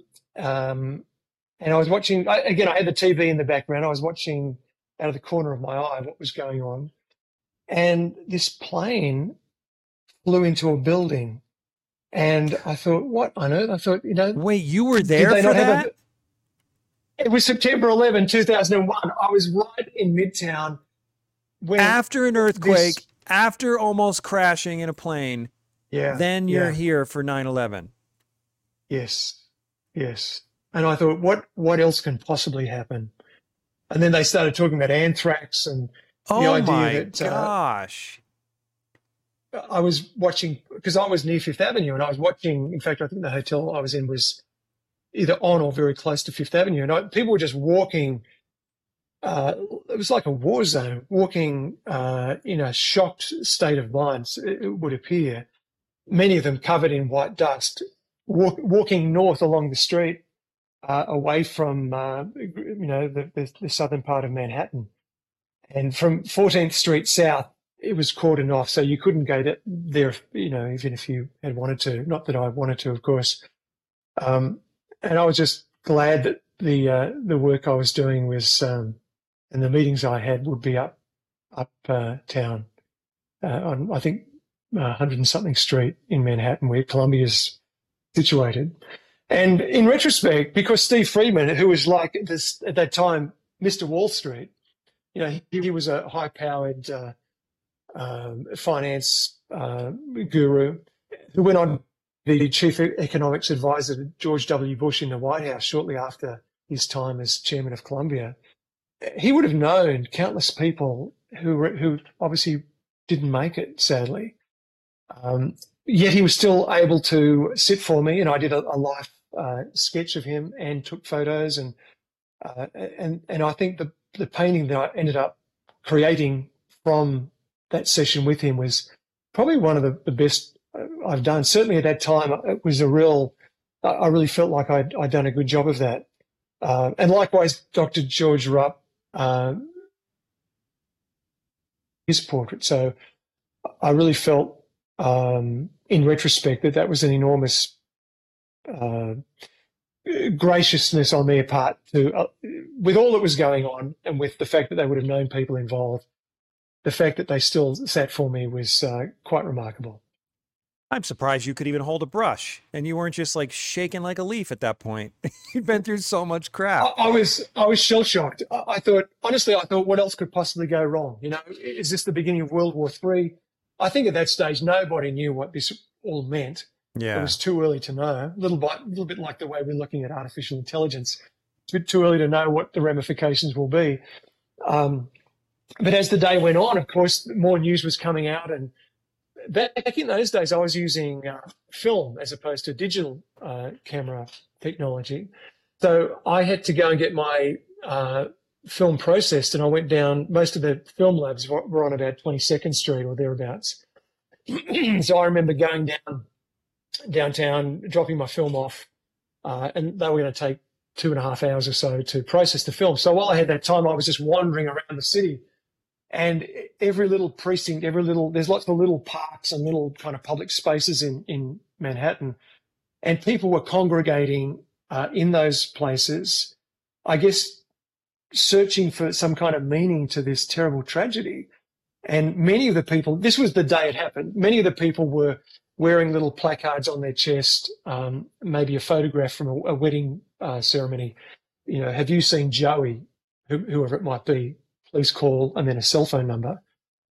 And within a few days, the realization came that, you know, those people weren't, for the most part, weren't going to be found. It was a tragic situation. And I really felt for the people of New York at that stage and through the years that have passed since, you know, how terrible it must have been to have it on your home soil. I imagine what it would have been like if it had happened in Sydney or close to where I lived. It would have been so confronting. Yeah. Man, so any events on the way home, or did you get home?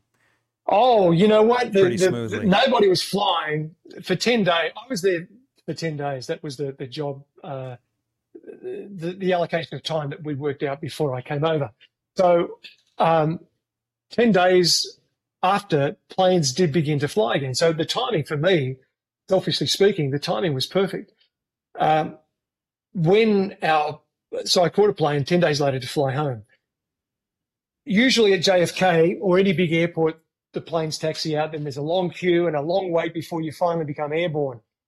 On that occasion, the plane was almost three-quarter empty. We got aboard, we taxied straight out, and there was no stops, and we took off immediately. Oh, yeah, because no one's flying. So there was no delay. In terms of air travel, it was probably the safest time to travel, I imagine. Yeah. Because the heightened awareness was palpable in the airports particularly. And particularly somewhere like New York, JFK in New York. Wow. So yeah, flying home was easy. Crazy. Well, on that note, that was quite the story. That was quite the story. But we're going to have to wrap up because it's been a couple hours. This interview has been amazing, though. It's been great to talk to you. But let me ask you one more question. Likewise. If you could give one piece of advice that you wish you had to an aspiring artist, what would it be? I would say if you feel you have the ability, the talent, the natural talent, and you have you're willing to embrace what one of my art teachers described as an heroic lifestyle, because it's such a precarious way to make a living as an artist. But if you have the passion to do that, you have the ability, the natural talent, you're prepared to put in the hours that it takes to hone your skills, and that's many, many hours, of course, and continue along that path and find that you may or may not be successful, and that doesn't put you off. If you're able to do that, then I would say go for it. One of the things I struggled with in the early part of my career was knowing whether I could even make a living out of this. And in the art world, there are so many different ways that you can make a living as a person who's skilled in visual art. I mean, when I first got out of art school, I was working as an illustrator, as I mentioned earlier. That's one career pathway, albeit pathway is probably a little bit over-egging the description, because there's no pathway. It's not like becoming an accountant or a doctor where there's a clear pathway. The one frustrating and difficult thing in the field of art is that you've got to forge your own pathway and create it yourself. But I also found along the way, probably particularly in America, but in Australia too, that you would meet people along that path, along your journey, who would inspire you, who would tell you that yes, you've got what it takes. They would encourage you to continue down that path, particularly when you yourself feel like it's a forlorn hope that you'll ever be successful, or you're second guessing yourself the whole time about whether I'm good enough at it, whether I have the talent, whether I'm just fooling myself. And the imposter syndrome continues for years. I sometimes still feel that way. These people trusted me to paint their portrait, and they're mad. I don't know why they're doing it, because I'm not John Singer Sargent. I'm not one of these greats, and I just feel very, very blessed to be in a position where people do want me to do this kind of work for them. I don't know why they do, but I'm just glad that they do.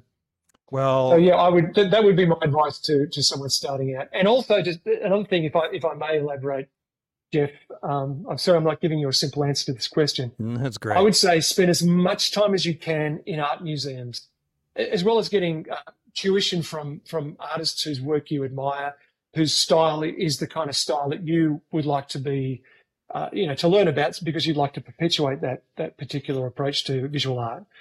But yeah, spending a lot of time in galleries and museums is so instructive.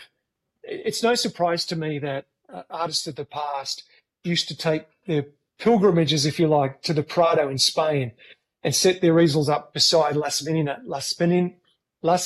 sorry, I can't spit that one out, by Velázquez, or any of his other works, to create master copies, because you learn so much doing that. That sort of thing. If you can't do a master copy, at least go in and observe the work.